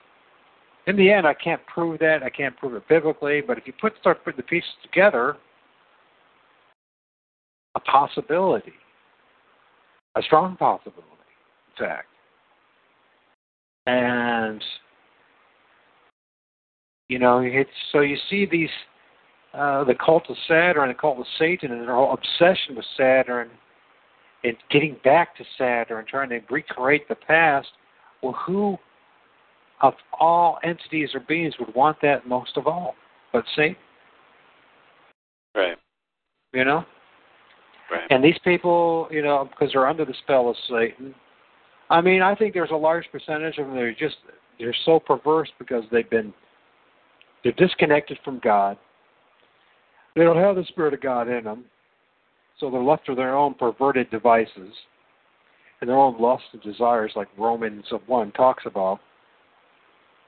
And so, so they become these reprobates, they become these perverts, and they just get. But then there's the leadership that benefits from it, that really does practice these deliberate child sacrifices to appease the god of Saturn, Satan. And obviously they must know something themselves for them to be motivated to basically exploit hundreds of thousands of children and people, young women and men. And I don't understand it. But I guess the grace of God go I, because I don't understand the mentality. I don't understand the perverted, twisted thinking. Even when I was a guy of the world and a womanizer and all that, I never could even. You had your limits. Well, there was just the whole idea was just repulsive, right? You know what I mean? It's just like you didn't. I didn't need to have society discipline me and say, hey, that's not right. I mean, it's just. Right. It's common sense. Like if you have any kind of moral fiber, you're going to go, no. But apparently with these folks, they don't. So if we look at today, if we look what's going on today and how they're ramping this up, and they're bringing either a time that passed where it really was as evil as what we're seeing it, or a evil distortion of that past. Since Satan can't have what he really wants, going to put it here, you know what I mean? And he's going to punish as many people as he possibly can, like a giant spoiled brat type of thing. So, I don't know. Right. Well, this goes on to this whole sexualization of children. Actually goes before that, and it comes from an academic background, and this is again from Program to Kill. And it goes, many of these recent arguments in favor of the expression of child sexuality were influenced by the work of Indiana University professor Alfred Kinsey, who claimed in his notorious late 1940s, early 50s reports on human sexuality that children are sexual from birth. The professor was, oddly enough, another devoted disciple of Aleister Crowley. Kinsey died shortly after paying a visit to Crowley's Thelema Abbey in Sicily with filmmaker and fellow occultist Kenneth Anger, who was the roommate and probable lover of Manson family member Bobby Beausoleil. But we'll get more into that later, and that's the end of the quote for that paragraph. But then it continues on. Like child molestation and child abduction, child prostitution is also closely associated with child pornography. And make no mistake about it, child prostitution is a booming business. A&E's investigative reports has noted that law enforcement figures indicate there are currently 600,000 child prostitutes working in the United States and Canada, in an industry that generates $5 billion a year worldwide. A&E also reported that throughout North America, there is a growing use of children in the sex trade. Young boys make up 51% of the trade. The FBI, alas, has turned a blind eye for the last quarter century. Federal prosecution of major pimp operations has virtually been non-existent. As Dr. Lois Lee noted, it's not a high priority within the FBI to go after kids that are being transported across state lines. It's a total disgrace. So, to your point, this is not only a problem within the dark community, but we're also having academic people who are supposed to represent the intellectual side of us are pushing the agenda of children as sex objects and things of that nature. And also, this probably comes into the comments you made about the androgyny of the current man, such as Bruce or Caitlin, whatever you want to call him. There's others like David Bowie that did it back in the 70s. That's probably the first prominent androgynous celebrity. Then you have your person like Marilyn Manson, who came along and as a go-between those two. And there's I think one of the comments in the chat box was that there's also the reverse where they're twisting females to be more like men. So there is an agenda that is afoot with all this. So that would be Miley Cyrus and others like that. So. Right. Fascinating too about, for me, being a boy from Ohio, you got Marilyn Manson's from Ohio, and then you got the lead singer Maynard from Tool, flat out Luciferian, and who's from Ohio. And he had a lot of bad comes from out of Ohio. A lot of bad. I had no idea. And it ends up in California of all places. Imagine that. But that's for another day, another show. But it's just rampant, and it seems like the role of the corporation of the United States of America is multifold. The one is to be the battering ram for Rome, to be the bully, to kind of do the mopping up and sweeping up of all these different things. Now, I was thinking about the Crusades and about what we're reading and studies and all that.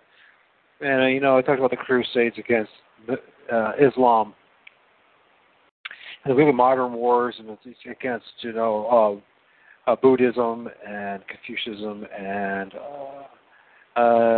Greek Orthodoxy and all that. And I was thinking about back to the Quetzalcoatl and the Mayans. And it's clear what's happening. The Bible talks about that in Revelation 18:24, the very last verse, that this institution, this satanic system, would be the responsible not only for the death of the prophets and the saints, but all that were slain upon the earth. And of course, most Christians just don't seem to care about that last part, but we should, all the slain upon the earth. And we look at this, and it seems like one of the fascinating and disturbing aspects of history, and probably more in line with reality, is if you look at these different empires, and at their base being satanic, and it looks like what Rome has done is rise to the top, of the satanic world, and how it's did that. These crusades were really about them rising to the top, conquering their enemies, their potential satanic threats, the dark priests of that may oppose them and their power and authority. And whoever gets on top of this thing, this Saturnalian black magic death cult system, well, in their minds, all the power and all the glory will be bestowed by Satan on them. And I don't know if you could see that, but if you look at when they invaded the Western Hemisphere and they took out the Mayas and the Incas, well, these Mayas and Incas were evil, wicked people. That's the truth of the matter is, especially at the top. These empires, I mean, they were practicing the sacred hearts ceremony and killing, tens of thousands, not millions of people in their temples, and cutting out their hearts and feeding upon it, and giving it to the god Saturn, sun god, and Lucifer. As people walk up the pyramid to take it to be sacrificed. Yeah. Right. And so what happened was, as God foretold, Rome came in. The Roman Empire came in because the dragon actually gave them the ultimate power to overcome all these different empires, and that's what we're really seeing throughout the world with all these wars. If that makes any sense. In other words, any potential threat to Rome is where you'll find a war. It's not a threat to the United States of America. It's not a threat to the world economic system. It's not a threat to the bankers. Although the bankers and all these folks profiteer dearly from war, and there's no denying that, but who are they actually serving, and whose behests are they actually serving? And it's clear what it is. What has happened is, just as the Bible stated would, the fourth and final empire would be Rome, and it would take over all these other empires. Now, it would not fully succeed. We look at the Daniel's feet and the 10 toes of miry clay and of iron. Rome will not have absolute success conquering the whole world. But as far as and we look at the ecumenical movement and how all these their daughter churches and all these other churches are coming in line to the fold, well, who are they actually coming in line to the fold to? They're coming in line and submitting themselves to who they recognize has Saturn's blessing, gifts, and power. That is Rome.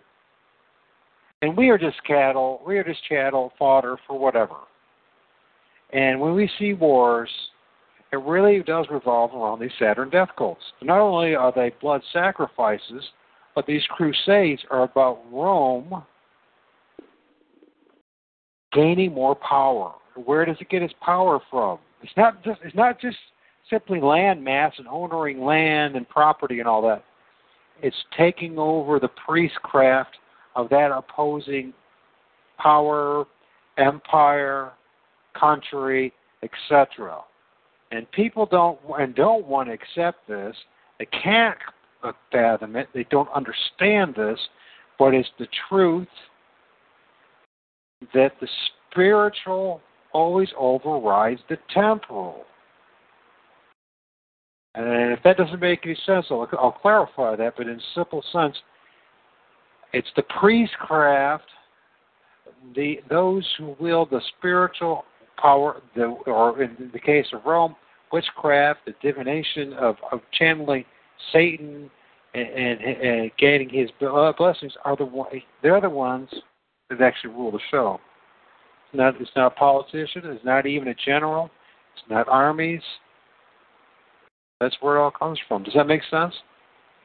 Mm-hmm. Okay. I'm sorry. Yeah. I don't hear enough of it. I don't hear enough of it And people talking about because it's such an important issue. If you could just simply understand that the spiritual always overrides the temporal, your understanding of the world will be just that much more greater. The things will just fall in line. Yeah, well, they're still under the spell. That's right. That's the best explanation for it, as far as I'm concerned. And here's the other thing, we're talking about the pedophile thing and this whole thing about all these 600,000 children being used in these as a child trafficking and sex trade. Well, the only defense that a family has, that a man has, is God. It's Jesus Christ. If you will not come to Him, and it's not religion. This is not joining the Catholic Church because that's satanic. It's not joining the Methodist Church because, by the way, it's run by Satan. And it's not joining the Mormon Church because, by the way, Satan runs that too. And it's not joining the Buddhist Church or any church. It's coming to Christ. It's really falling on your face and believing in it, believing in Heavenly Father, and in the name of His only Son, ask His only Son to mediate for you and have mercy on you and your family and your loved ones, because no one else and nothing else at the end of the day is going to protect you, period. And, you can look at Satan, the satanic system that we're under. You know what? It's not just the priestcraft. It's not just the politicians. But, by the way, it turns out to be, as you were talking about, no one will do anything, including the police. And that's because, at the end of the day, whether they know it or not, they serve Satan too. And so, that's the stinking reality. That's the real truth of the matter. Right. I hate to sound like a religious fanatic, but I guess that's what I'm turning into. But at least my religion is not man-made religion, it's God's. So, but you're seeing. Go ahead. You're seeing beyond the superficial, and then that's when we were talking earlier, or we talked before, and I made the comment about the 1%, the 1% of the 1% that run this world. Conversely, on the other side, there's the 1% of the 1% that understand what's going on, and then everything else is in between. Yeah, it's a fascinating thing, this whole thing about the internet and this whole, it's clearly part of this Saturnalian satanic psyops that's going on about you're waking up now. When did you wake up? We talked about this too, and I've talked about this numerous times, and it's I'm starting to build a clear picture what that means. What that means is, generally out there in the alternative media, the alternative world of the internet, waking up means that you're not woken up. You just bounce from one spectrum of the delusion into another. But you will not accept the story of who Jesus Christ is, Yeshua the Messiah. You will not accept that. You cannot tolerate that. You won't tolerate that because maybe you're not one of His. Or maybe it's because in reality you like what you're seeing, really. You find it fun.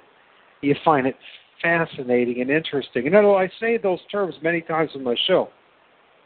At the end of the day, the ultimate goal in all of this is nothing but the truth. And it's not just about some Gnostic adventure where I'm just going to know everything about what's going on with this group or that group, whatever. The solution is Jesus Christ. Sorry if people don't like it. Sorry if it offends you. Actually, let me rephrase that. I'm not sorry that it offends you. Tough. At this point, right. When you just got through saying, if that article, even that normal, of course it said 600,000, maybe Masons meddle with that number. Maybe it's 750,000, or maybe it's only 75,000. If it's one in our country, in our boundaries of what we call the United States of America, this corporation, and we put up with that, You know what, people? We suck. We genuinely suck. Sorry. We all suck. And we should be ashamed to even be called human beings, let alone, followers of Jesus Christ. That we would tolerate that? You know what I mean? It just irks with me. And, of all the things that a human being can do, that just makes me madder than hell. I'm sorry. I'm sorry. I'm sorry. Well, no, I mean, you know how bad it is when you hear stories about pedophiles going to prison, and they have to be separated from the general population, because if the general population found out what they were in prison for, they would get ripped apart. And so when you know that the quote-unquote dregs of humanity, according to the system that we live in, understand that that is just the absolute ultimate sin, and that it's unforgivable, then that should tell you something. Absolutely. But we're currently living in an age where I see a lot of promotion of Crowley, like, he was a getting back to Alice, that he was such a free thinker, or a person who threw off the shackles of restriction. And for those people out there that would ever come across this interview or this discussion, this is the kind of person that he was. And if there's people out there that hear this that think, oh, well, you guys are misinformed, well, what you just said, you need to have a checkup from the neck up. Anyway, so then McGowan goes, around 1920, Crowley moved to Sicily, where he founded the Thelema Abbey, a site quickly become known for conducting satanic rituals, complete with animal sacrifices, bestiality, and blood drinking. The abbey also gained notoriety for being fraught with death and disease. Crowley's own infant son died there, as did others. At the time, Crowley was openly accused of infanticide, and he never denied the charges. To the contrary, Crowley openly and rather flamboyantly reveled in the depravity. In the Diary of a Dope Fiend, Crowley was a lifelong drug abuser of all types. He wrote that, I have driven myself to delight in dirty and disgusting debauches and to devour human excrement and human flesh. So this is the type of depravity that we're talking about, as far as an individual who has such a influence on the culture that we live in today. Right, including Alcoholics Anonymous. I used to be a member of it, a devout member of it for 7 years, until God worked on me and convinced me that I was in the wrong place if I wanted to know Him. And then I found out, a year and a half ago, that the Diary of a Drug Fiend, well, clearly it was Bill Wilson was reading that and influenced him. And that's where you got those coins, with the round circle and the triangle in the middle. Okay, repeat that part again. I didn't quite catch that. Well, when you go to AA, you get these little, coins. If you got a year, or a month, or a year, or it's 5 years. And if you look at the AA symbol in their coins, these little tokens you get to celebrate a year of sobriety, or 5 years, or 10 years. Well, and I found out that was actually the same stuff that you find in the Book of Grimoires, and that Aleister Crowley's influence in Alcoholics Anonymous, they started to put a lot of the pieces together of how AA really works,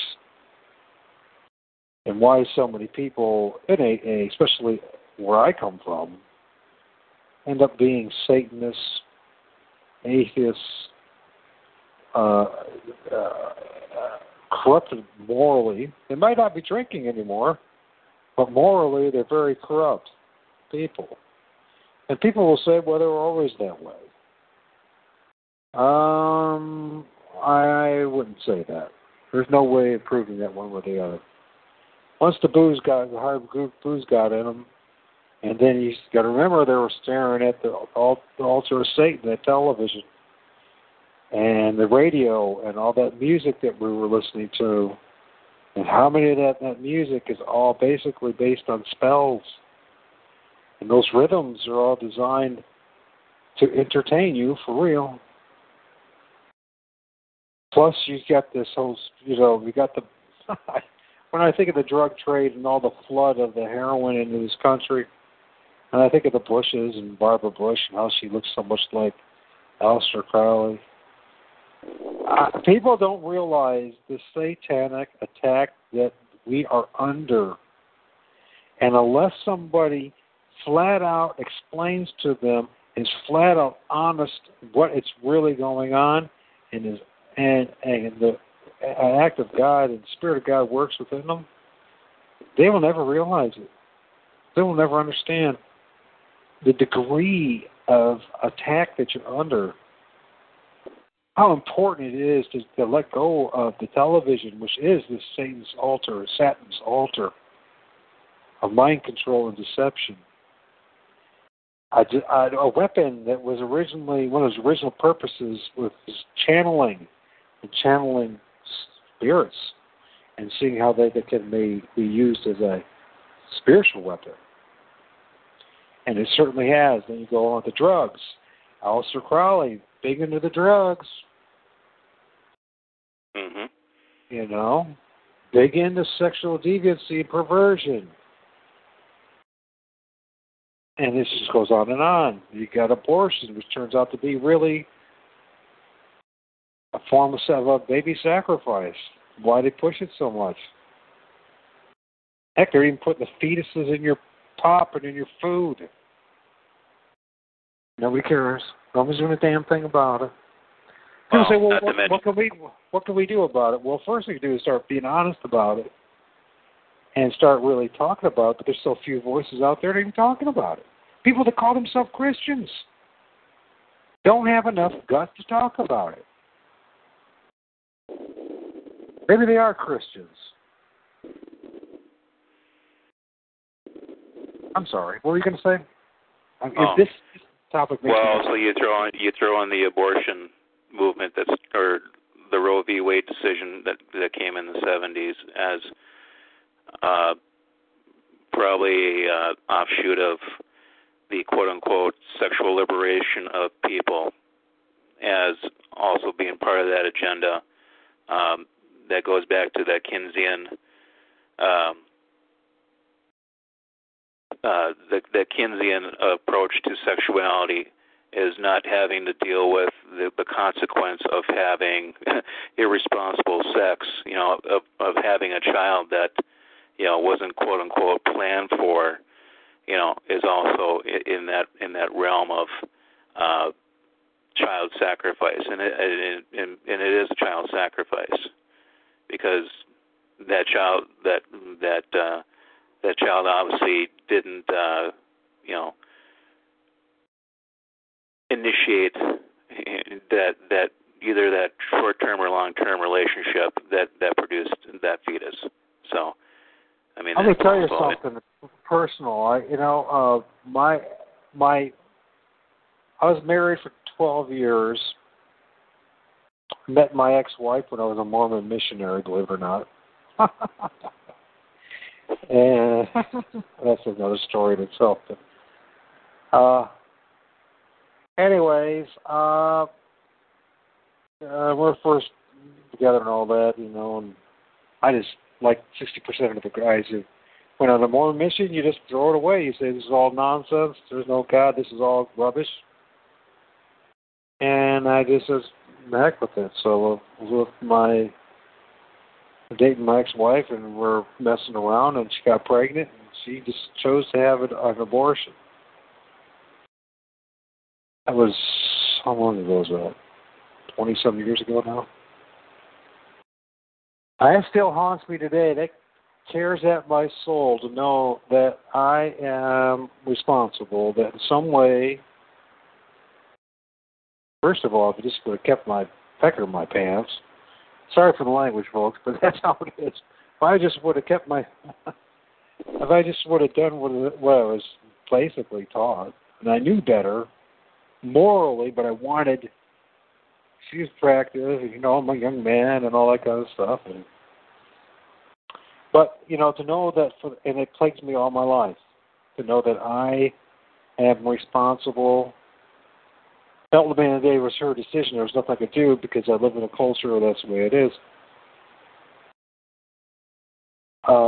And this was in England, actually. It haunts my soul all the time. Maybe that's another reason why I'm so. Maybe that's another reason why I'm so fanatical to the point, as far as being a father, extreme compared to what most guys in my situation would be. And how important is my son and how much I cherish him. So, but I'm telling you, even if they talk about how it destroys the woman. Well, if you're one of God's sons, it will haunt you for the rest of your life as well. Because he does, the Spirit of God gives you conscience. And he constantly reminds you that, yes, Mike, you're a sinner, and one of the parts of being a sinner is you're a murderer. You contributed in a murder. Right. I'm sorry about being honest, but that's what this show's about, nothing but the truth, and that's part of my story. And I'm telling you that this satanic ritual of abortions destroys so many lives spiritually, and we don't talk about that. In fact, they don't even talk about what it does to a man. You know that?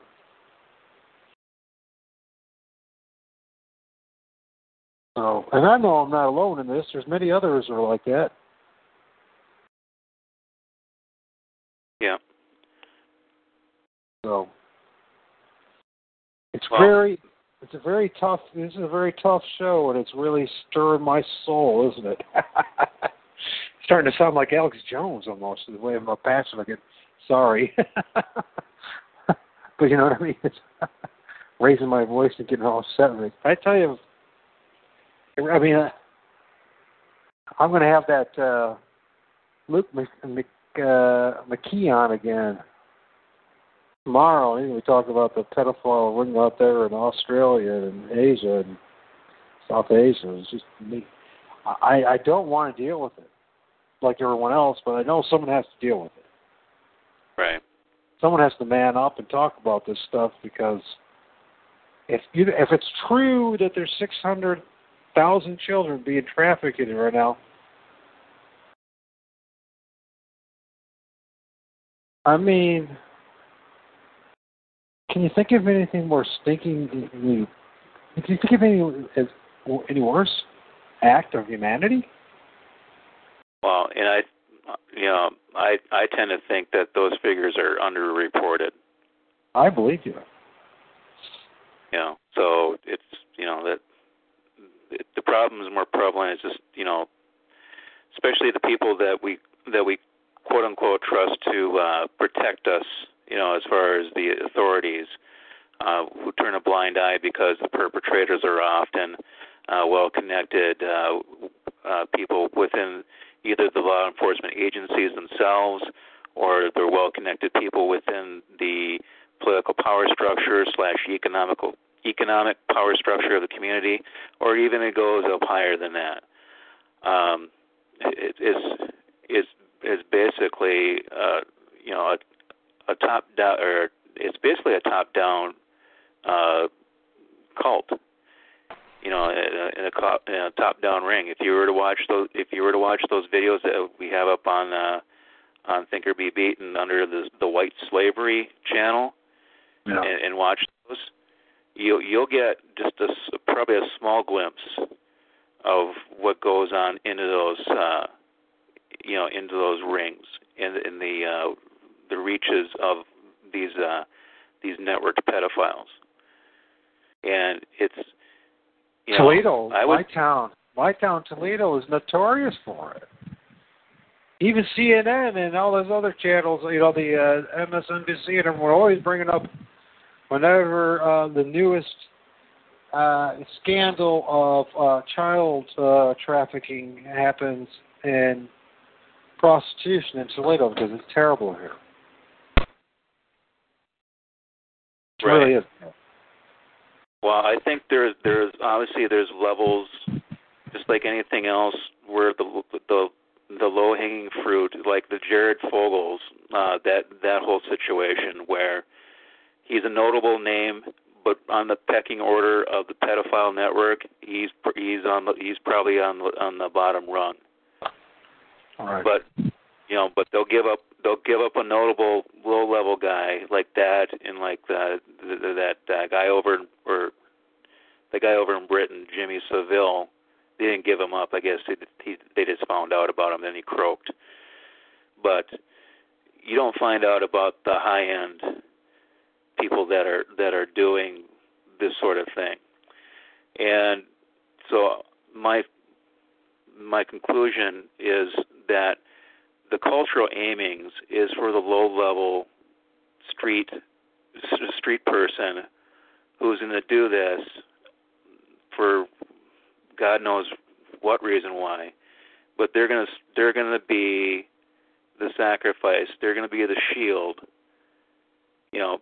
so that the people that obviously are in the higher end can keep doing what they're doing, as long as there's a perceptible notion that there's quote unquote something being done about it.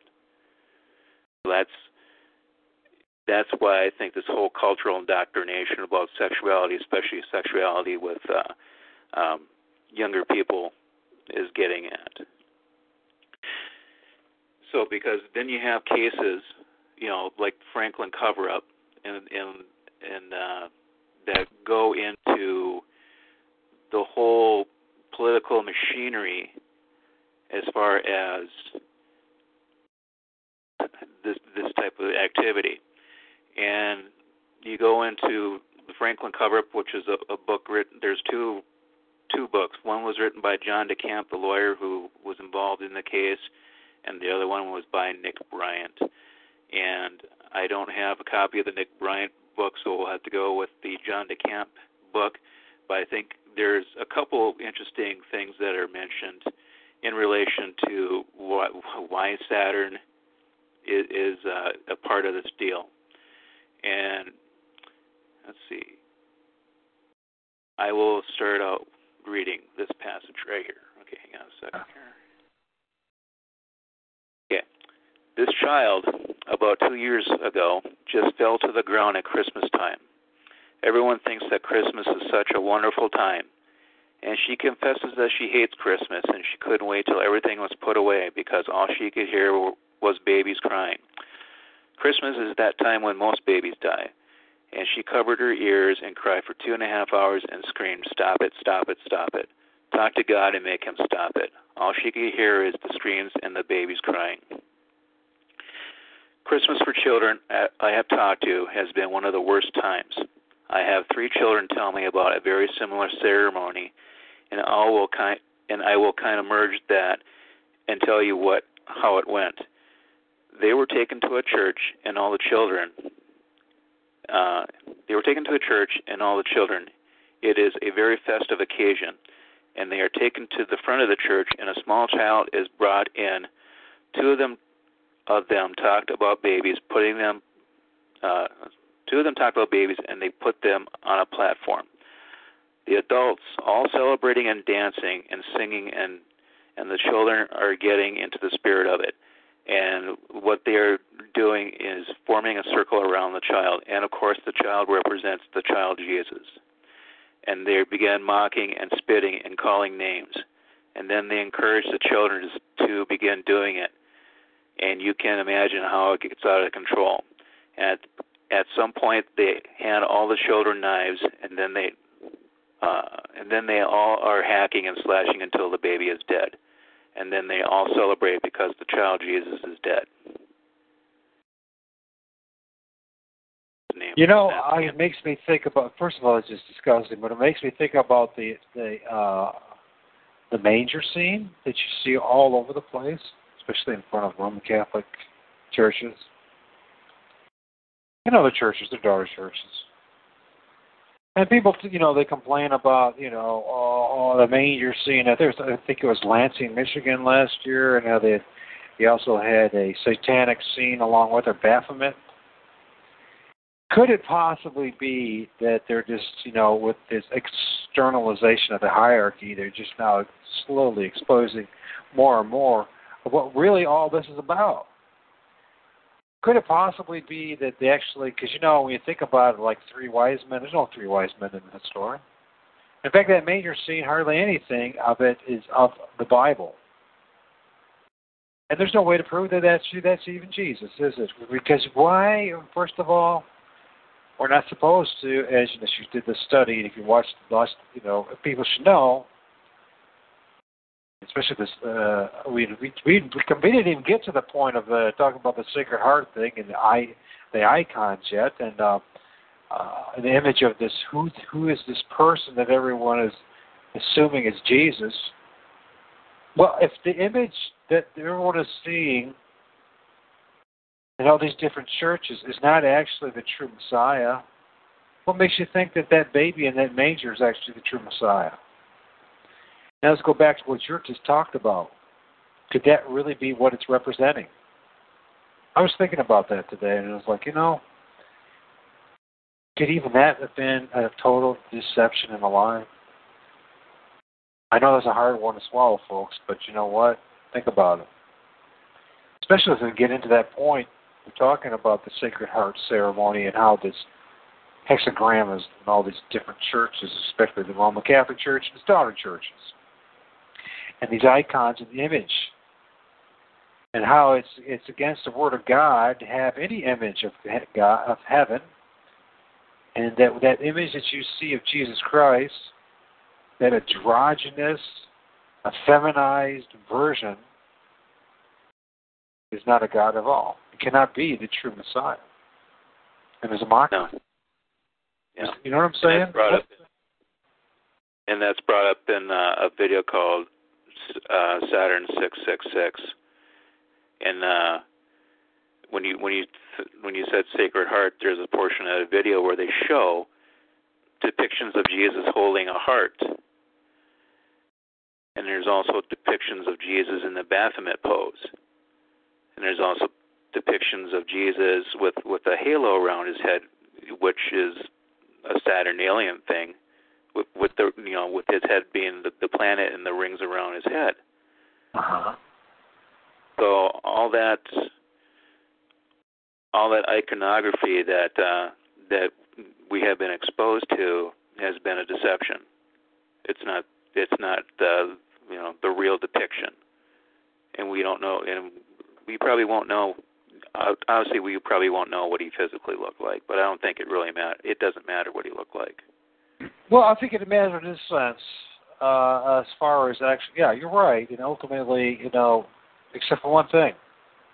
Understand that long-haired person that looks like a cross between a man and a woman half the time, really a feminized-looking person, really a pretty boy. Think it through.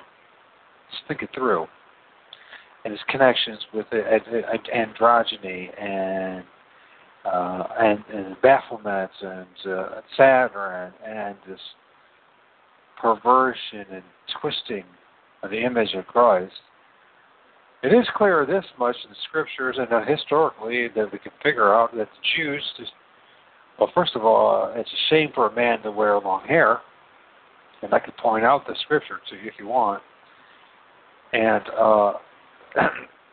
that person without long hair, holding those two fingers up, actually the three fingers, right? The middle and the index finger along the thumb that you see all the time. Yeah. That's not Jesus. That's not our Lord and Savior, Jesus Christ. That's somebody else. That's a false Messiah. That's a false Christ. That is an image, an antichrist image,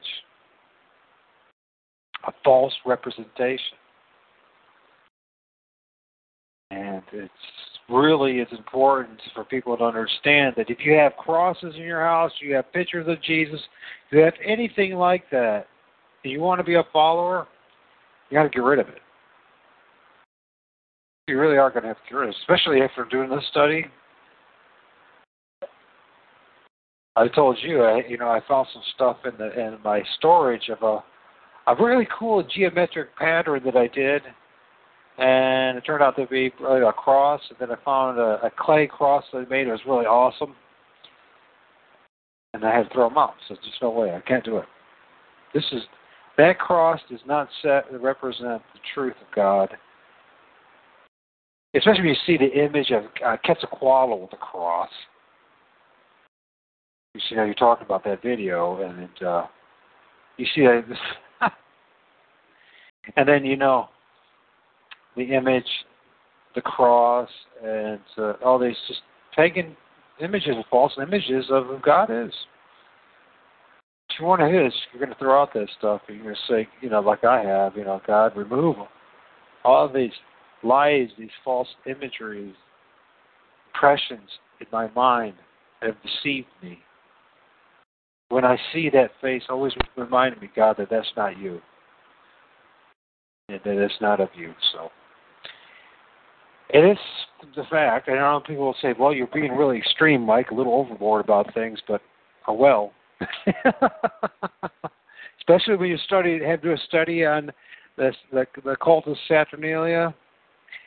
Yeah, you're like, and I did this before a couple times, but this time it really reached a little more to me because the show. When you actually do something like this, you learn a lot more. You're forced to talk about it and teach a little of it, and you're like, wow, it's really that bad. It really is that bad. I mean, all religions have the same figure, this icon, this imagery of this person, this androgynous person. You can't tell whether he's quite a man or woman or a woman with a beard or what. They even have you remember that, did you see that video about that, European show? I think it's not Dancing with the Stars, but European Idol or whatever it is, and they had that guy, that cross-dresser, the real pretty looking boy with the beard, singing belting away. I don't think to myself, you know what, it's so blatant in your face at this point of what they're doing. Right. But they've been doing it all along. The problem is we've just been ignorant about it. Because the Shiva and the gods there in India look the same, and the gods everywhere look the same. They have the same pose and the same iconography and that same Saturnalian symbol of the hexagram. I mean, you'll find it in temples everywhere. And you have to ask yourself, is that just a Jesuit influence, or was that prior? I'm putting my bet that most likely it was prior, because all organized religion across the board are Satan's creation. Yeah. Well, a couple of years ago, I attended a funeral, and this was we're talking about the children that are being the victims of this. This was actually a funeral for a 3-year-old girl who died of an epileptic seizure, and she was the daughter of a coworker. And so as I'm sitting there and I'm trying to hold it together, I look up at the stained glass window, and what do I happen to see? And by this time, I've known what we're talking about tonight. Right. And what do I see? I see the hexagram. And I think to myself, crap, do they really need to see that? Yes, you did. And this was in a Lutheran. This was in a Lutheran church. So, as you said, this is not just strictly a Catholic thing or some other denomination. This is a pervasive cultural thing, and it's, you know, for people that know, it's I don't know. I found it pretty disheartening to, you know, be in that situation and to see that. It's just it didn't do well for my spirit at that time. So it's like me being an ex-Mormon and going through the temple and then finding out later and never seeing it until somebody pouring it out afterwards that you got the inverted pentagram and the hexagram on the temple walls, and no one ever pointed that one out to us. No, not the priestcraft, not the high priest, not the bishopric, not the supposed holders of the Melchizedek priesthood, which is blasphemy in itself. No, it's fascinating. When I look back at my life, and I was cured and prepped to become basically a low-grade witch through the Mormon faith. I go on a mission running around in my black suit with my badge with my partner. By the way, one of my partners happened to be the son of Senator Hatch. Had a fun time there. We only lasted a month together as a companions because, well, I made him cry. I told him off, and he just started crying. So, 20-something-year-old man cried. But anyways, you know, it was basically that's what we were, just a couple of witches running around teaching our false doctrines and trying to convert other people into this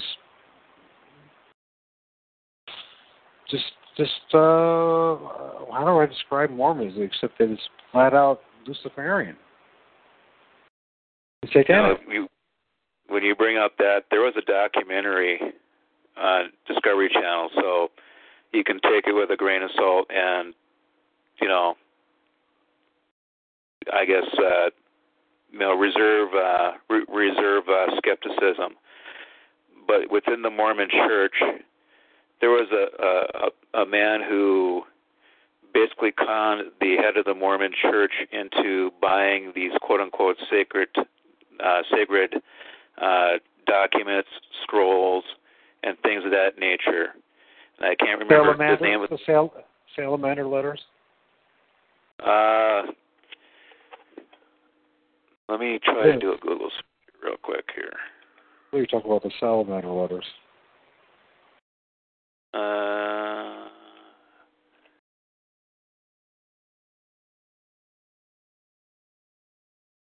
The Mormon Church has been responsible, been contributing members to so much deception, whether it's NASA, whether it's all these false archaeological evidence that they created throughout North America. Just the lies, the destroying of the people's faith, the Bible, the Word of God. Putting people's faith in a book called the Book of Mormon where there's not one, you can't find one archaeological piece of evidence to support it. Not one. Right. The man who... Go ahead. The man who pulled off the con was named Mark William Hoffman. And as I said, there was a Discovery documentary done on this, and basically counterfeiter, forger, and also he committed murder to try to cover his tracks.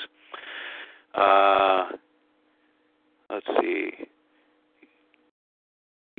He constructed bombs to murder 2 people in Salt Lake.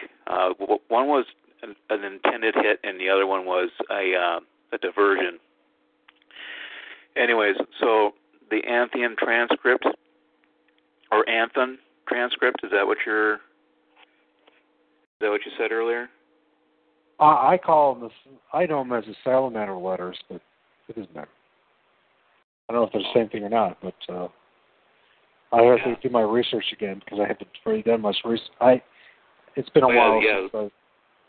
Well, yeah, the Salamander letter is here. Joseph Smith's third blessing, and then Anthon transcript forgery. So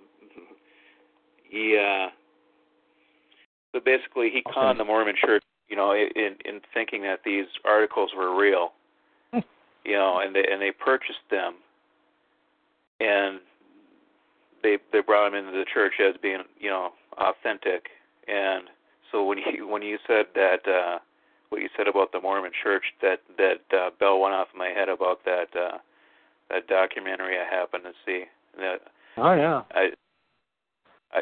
I think the reason why the priestcraft does not want the regular parishioners to know what's really behind the scenes is because it's all about money, and it's all about keeping them in a lifestyle. Part of it is keeping them in a lifestyle where they don't have to go out and get a real a regular job. Obviously you have the televangelists, especially back in the 80s and 90s, that were famous for getting busted for having these over the top lifestyles, and then being busted for doing the same thing, or if worse than than a regular person, like your Jim Bakkers, not Jerry Falwell, but Jim Bakker comes to mind right away, Jimmy Swaggart, and all those type of guys, and basically they're snake oil salesmen, but people get swept up in the con. But it's for them, it's a combination of money, which if you look at obviously if you look at the occult symbolism of the dollar, of the United States dollar, it has it has the hexagram on it, and all that kind of business. So I mean that, and the inverted pentagram as well. So you're right, both of them. And ultimately, the money really is just a symbol and an avenue of power. And unfortunately, most psychopaths, what does power mean to them? Well, they can get away with just about anything they want to. Right. Well, speaking of which, and speaking of Top TV, we just also posted up a link to the Clinton Chronicles. And the Clinton Chronicles goes into the story behind the Clintons and their connection with drug running from South America that is linked to the infamous character Pablo Escobar, who flooded this country with cocaine back in the early to mid 80s, and basically destroyed a lot of people's lives through the manufacturing of that cocaine. But Bill Clinton played a big central part of that, in far as he allowed the importation of drugs through Mena, Arkansas, the Mena Arkansas airport. So he accumulated his political power through drugs, which he's not the first modern politician to do that. There's also the Bush clan that has that claim to fame too. But also Mr. Clinton's proclivity for trying to bone every female within his eyesight, it was brought up in that documentary. And when we're talking about before how authorities turn a blind eye to child pedophilia and stuff, even turn a blind eye to a politician who's trying to shtup an unwilling female, because then you have the case of Paula Jones, who sued Mr. Clinton, for sexual harassment. She was one of the few females that actually didn't find a tryst with Slick Willie to be, a good idea. So she was blackballed and maligned, and then when you had people come forward to validate that story, they were also quashed as far as the press coverage, and then also they were slandered in the paper and things of that nature. So that's an interesting person to keep.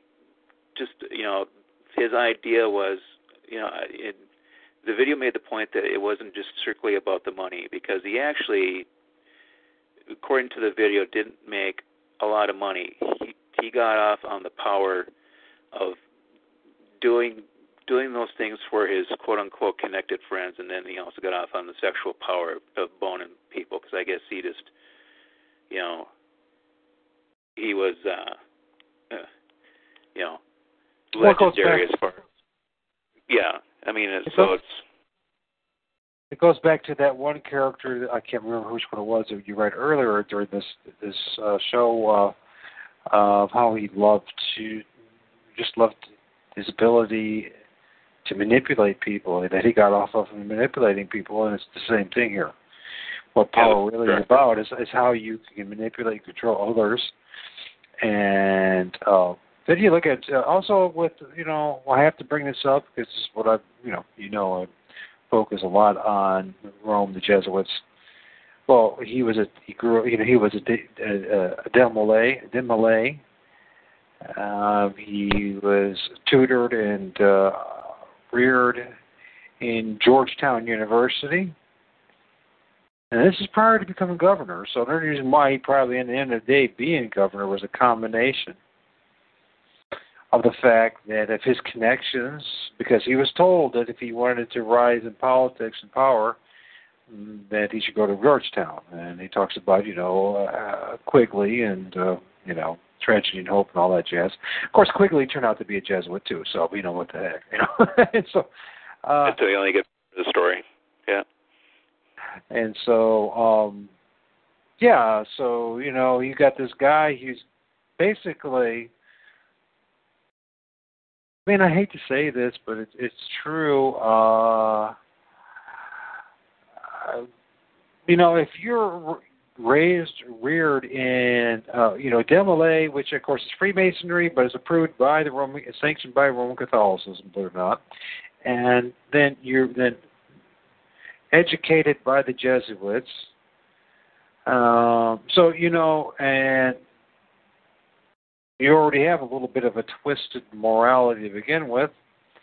We all do, anyways, to some level. So, Bill Clinton didn't have a chance in hell. He was one of the perfect stooges and tools for them, and that's all he is. That's all any of these guys are, and they call presidents, these politicians. And he was so corrupted and so easily himself manipulated and controlled that he was perfect.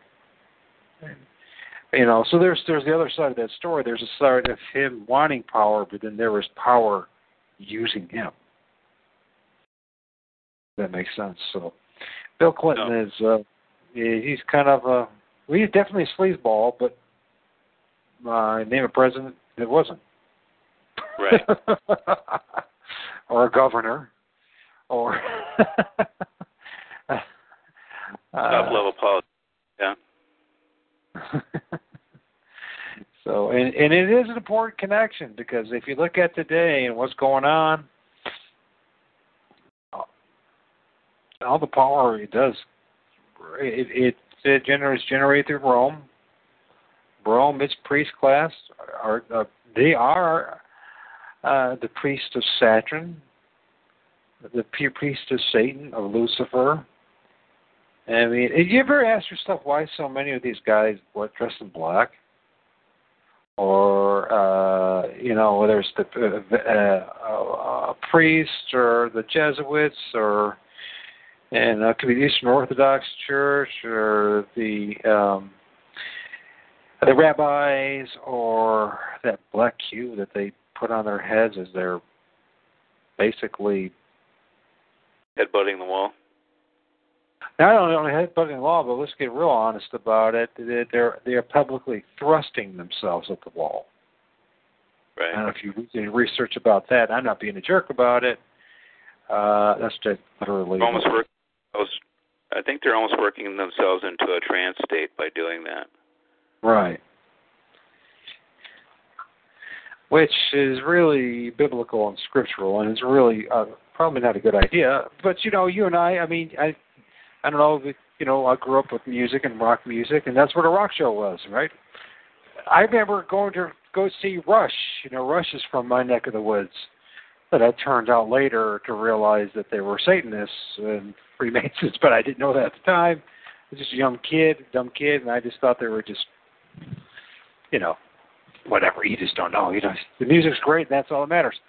But you go to a Rush concert, and that's what it is. And I remember everyone with the sports arena at the time, and just the arena that little building weighing back and forth as everybody was pounding their feet and their fists and their heads and putting themselves in a trance. And I find it fascinating now, looking back, of what so much of what a quote-unquote good time was really about that, wasn't it? Right. Putting yourself in a trance. Well, I know that especially with certain genres of music, like thrash metal is infamous for having, crowds do a synchronized, almost like a synchronized dance in the crowd, things of that nature.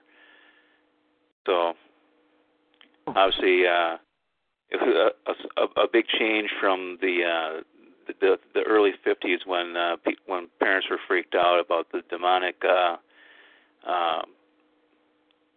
demonic music scene back then, and then you compare it to what's going on now. I mean, I'm pretty sure they had a point, and if they were to see what it had evolved into, they probably would just shake their head. And the story about Elvis Presley himself, and all those things about how his connections with James Dean and James Dean's lover, and how the handler of Elvis Presley, well, they encouraged him to become a bisexual, and where was one of the quotes, I can't remember now, but they were concerned that he was going to impregnate too many girls, so they convinced him to think of men, and most people don't realize that Elvis Presley was turned into a sexual deviant as well. Seems to be the common theme for a lot of what comes out of Hollywood, and so you look at this whole Saturnalian cult, the Cult of Saturn, and what does it do to a human being? And some, become demon possessed. Is it become delusional? Is it self-delusional, self-importance to be of God, to become like God? Go back to what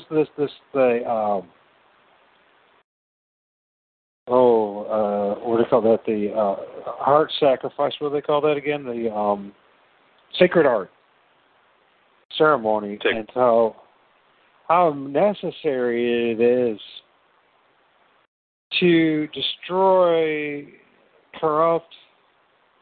Well, of course, it talks about how in the Bible how the heart is most deceivable of all things, and so we can't trust ourselves in that. But if we look at what's the motive behind all this, why were they so? Because apparently, if you look at the imagery that's on Roman Catholic churches everywhere, heart, Jesus holding that heart, a literal heart.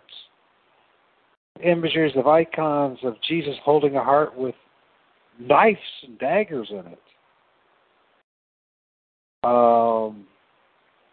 Along with the bafflements, as above, so below, as in heavens, so on earth, that kind of thing.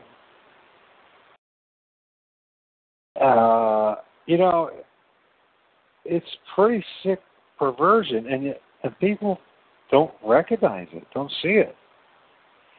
And if you look at all these major wars, now we know a lot of times we spend a lot of time kind of like figuring out the chessboard element of it, what the strategies, who's good, what countries are going to be like dominated, toppled, etc. Albert Pike and the Third World War and all that kind of stuff. But somehow we always seem to miss or negate or neglect, maybe it's because we don't really want to believe it, that these wars are really just that. They're not. They're wars against the high priests, who's going to be the head honcho for Satan, and it's basically just a blood sacrifice. Period. And you hear over and over again. I mean, there's pictures and videos out there of they say it's ISIS, and probably is. I mean, there's ISIS horse set, the symbol of the Jesuits, of the high priest of Satan, the Society of Satan. Who's to say just because these guys look Islamic, Mediterranean, or from Arabic, that they're not part of the satanic class? I mean, what possesses a man? You hear this all the time, over and over, war after war of men cutting out people's hearts, eating them. I mean, it's not just fantasy. It's not just extortion or just mind control and just trying to freak people out. It's literally happening to this day. So, right. It's a very I would say, getting back to why this is not, that this is such a taboo subject to talk about, as far as, not taboo, but the mainstream press and your political figures will not talk about it because they're protecting the networks that are doing this. And to give an example as to how much these people will go to keep the secrets of the higher end people and give us the low-hanging fish like the Jared Fogels of the world, you have to go to Stanley Kubrick in the movie Eyes Wide Shut. And that movie is basically laying out the way these people operate as far as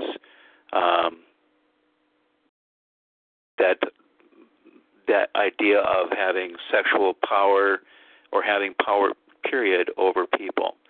And ironically enough, that film takes place at Christmas time. And then it also goes into, subtly it goes into a bunch of different ideas, and one of them is the child sex trade, because there is a scene where an underage girl is asked, I think the doctor, played by Tom Cruise, if he wants something, wink, wink. And then the father / pimp is waiting there to find out if he's going to have a transaction. And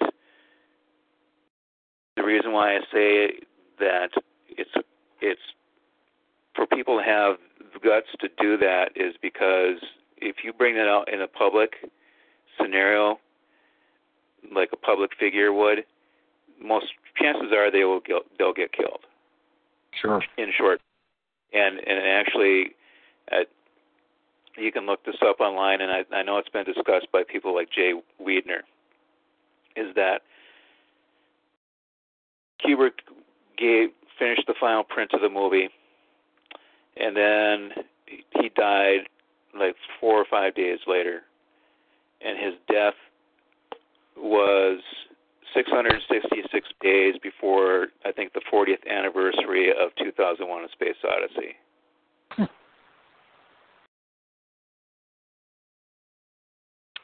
So, I doubt that was coincidence. Right. Oh my. Yeah. I really, there is no other protection. There is no other protection but Jesus Christ and having abiding faith in Him. That's it. Believe. If you don't, ask for Him. Right. And even then, absolutely. You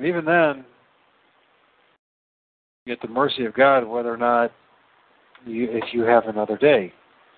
But I'd rather have them be at the mercy of the true and living God than these Luciferians Satanists. So, yeah, we haven't even talked about the eye, the southern pole of Saturn, and how that is allegedly is an eye, and how that you got the eye in that triangle that you see all over, in particular, many different temples, but on the top of the pyramid of the dollar bill, the Eye of Providence. Right. And then many a Catholic cathedral and the Jesuits, especially those who are taught by the Jesuits. A lot of Tupper Saucy says that it's really a symbol of the Jezi or the Jesus or whatever, Jesu or something like that. And that basically it's the Old Testament version or name for the Jesuits. So, whatever it may be, the fact of the matter is it's found everywhere. That eye in the triangle is found everywhere. Well, yeah, and from Hollywood to all these, where there's the Buddhist temples, Hindu temples, Shinto temples, everywhere. Eastern Orthodox. That was fascinating. Eastern Orthodox, they're monstrous. And they had the two serpents meeting at the palace that you would find on Baphomet.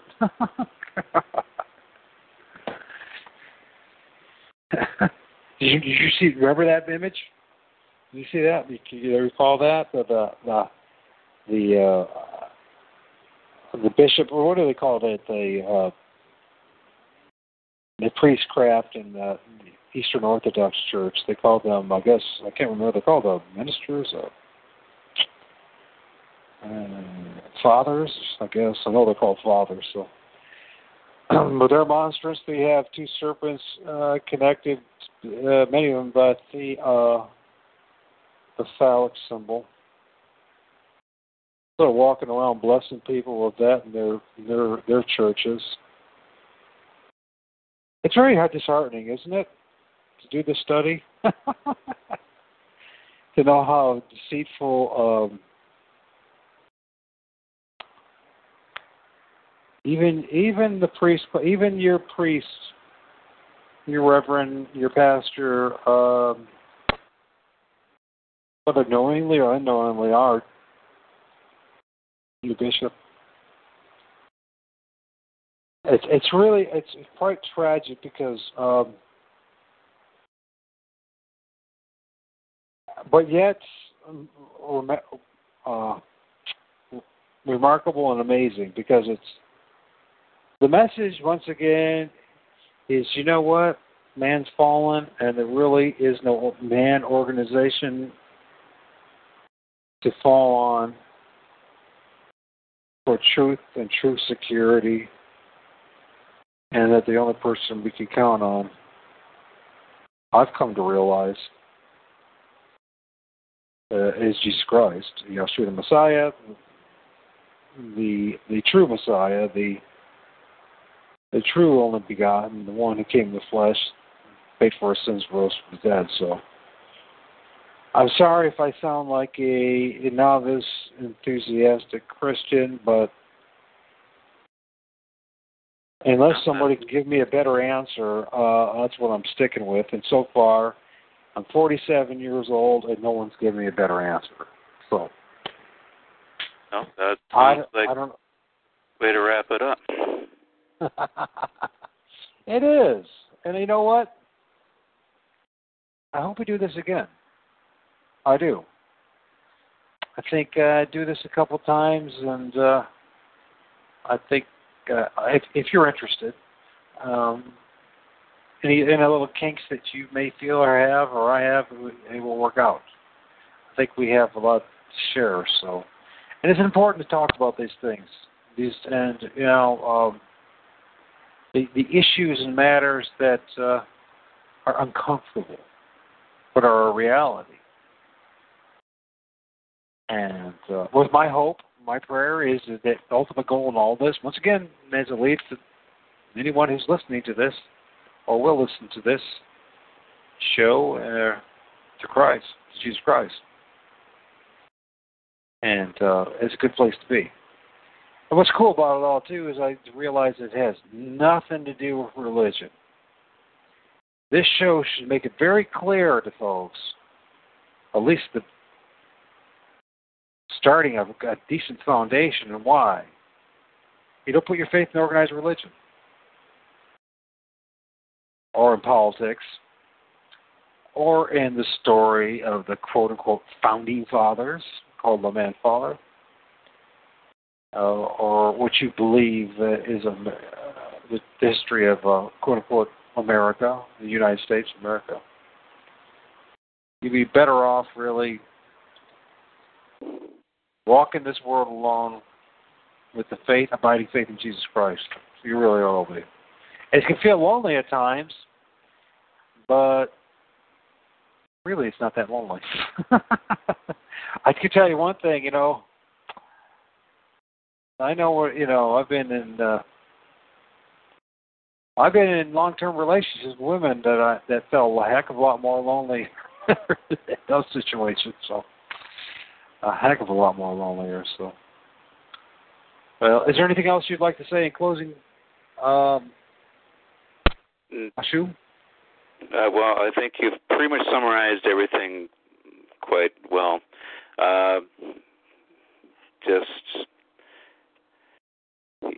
We could probably go on about this. I think we pretty much stated everything that we need to state. I mean, there's obviously other cases like the Jean Benet Ramsey case, which I think ties into, that's another high-profile example of these type of people who abuse young children for their sick, warped reasons, and the cover-up that goes on to keep that from coming out. I'll just leave it at that. And basically, what you said about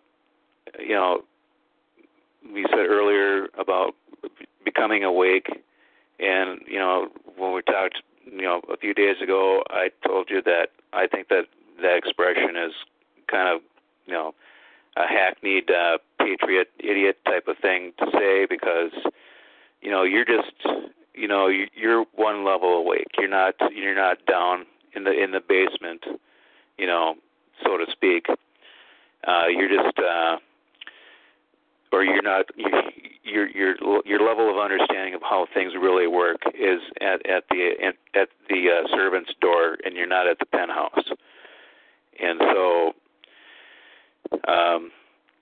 the best way to put it is, once you become aware that the things that are wrong, and then you have to ask yourself and be honest as to, why are they wrong, and try to find out for yourself why are they wrong, and just keep going until you're satisfied with I've exhausted all the avenues that could possibly be, and I've reached the conclusion of its finality. And so I don't refer myself as being awake. I refer to myself as I reprogrammed myself. I found out that my programming was wrong.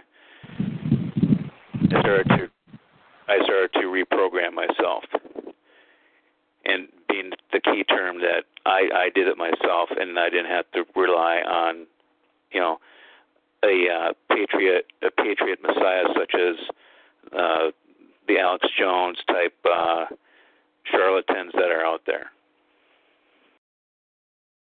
Although that's where I started, but I got off the ship.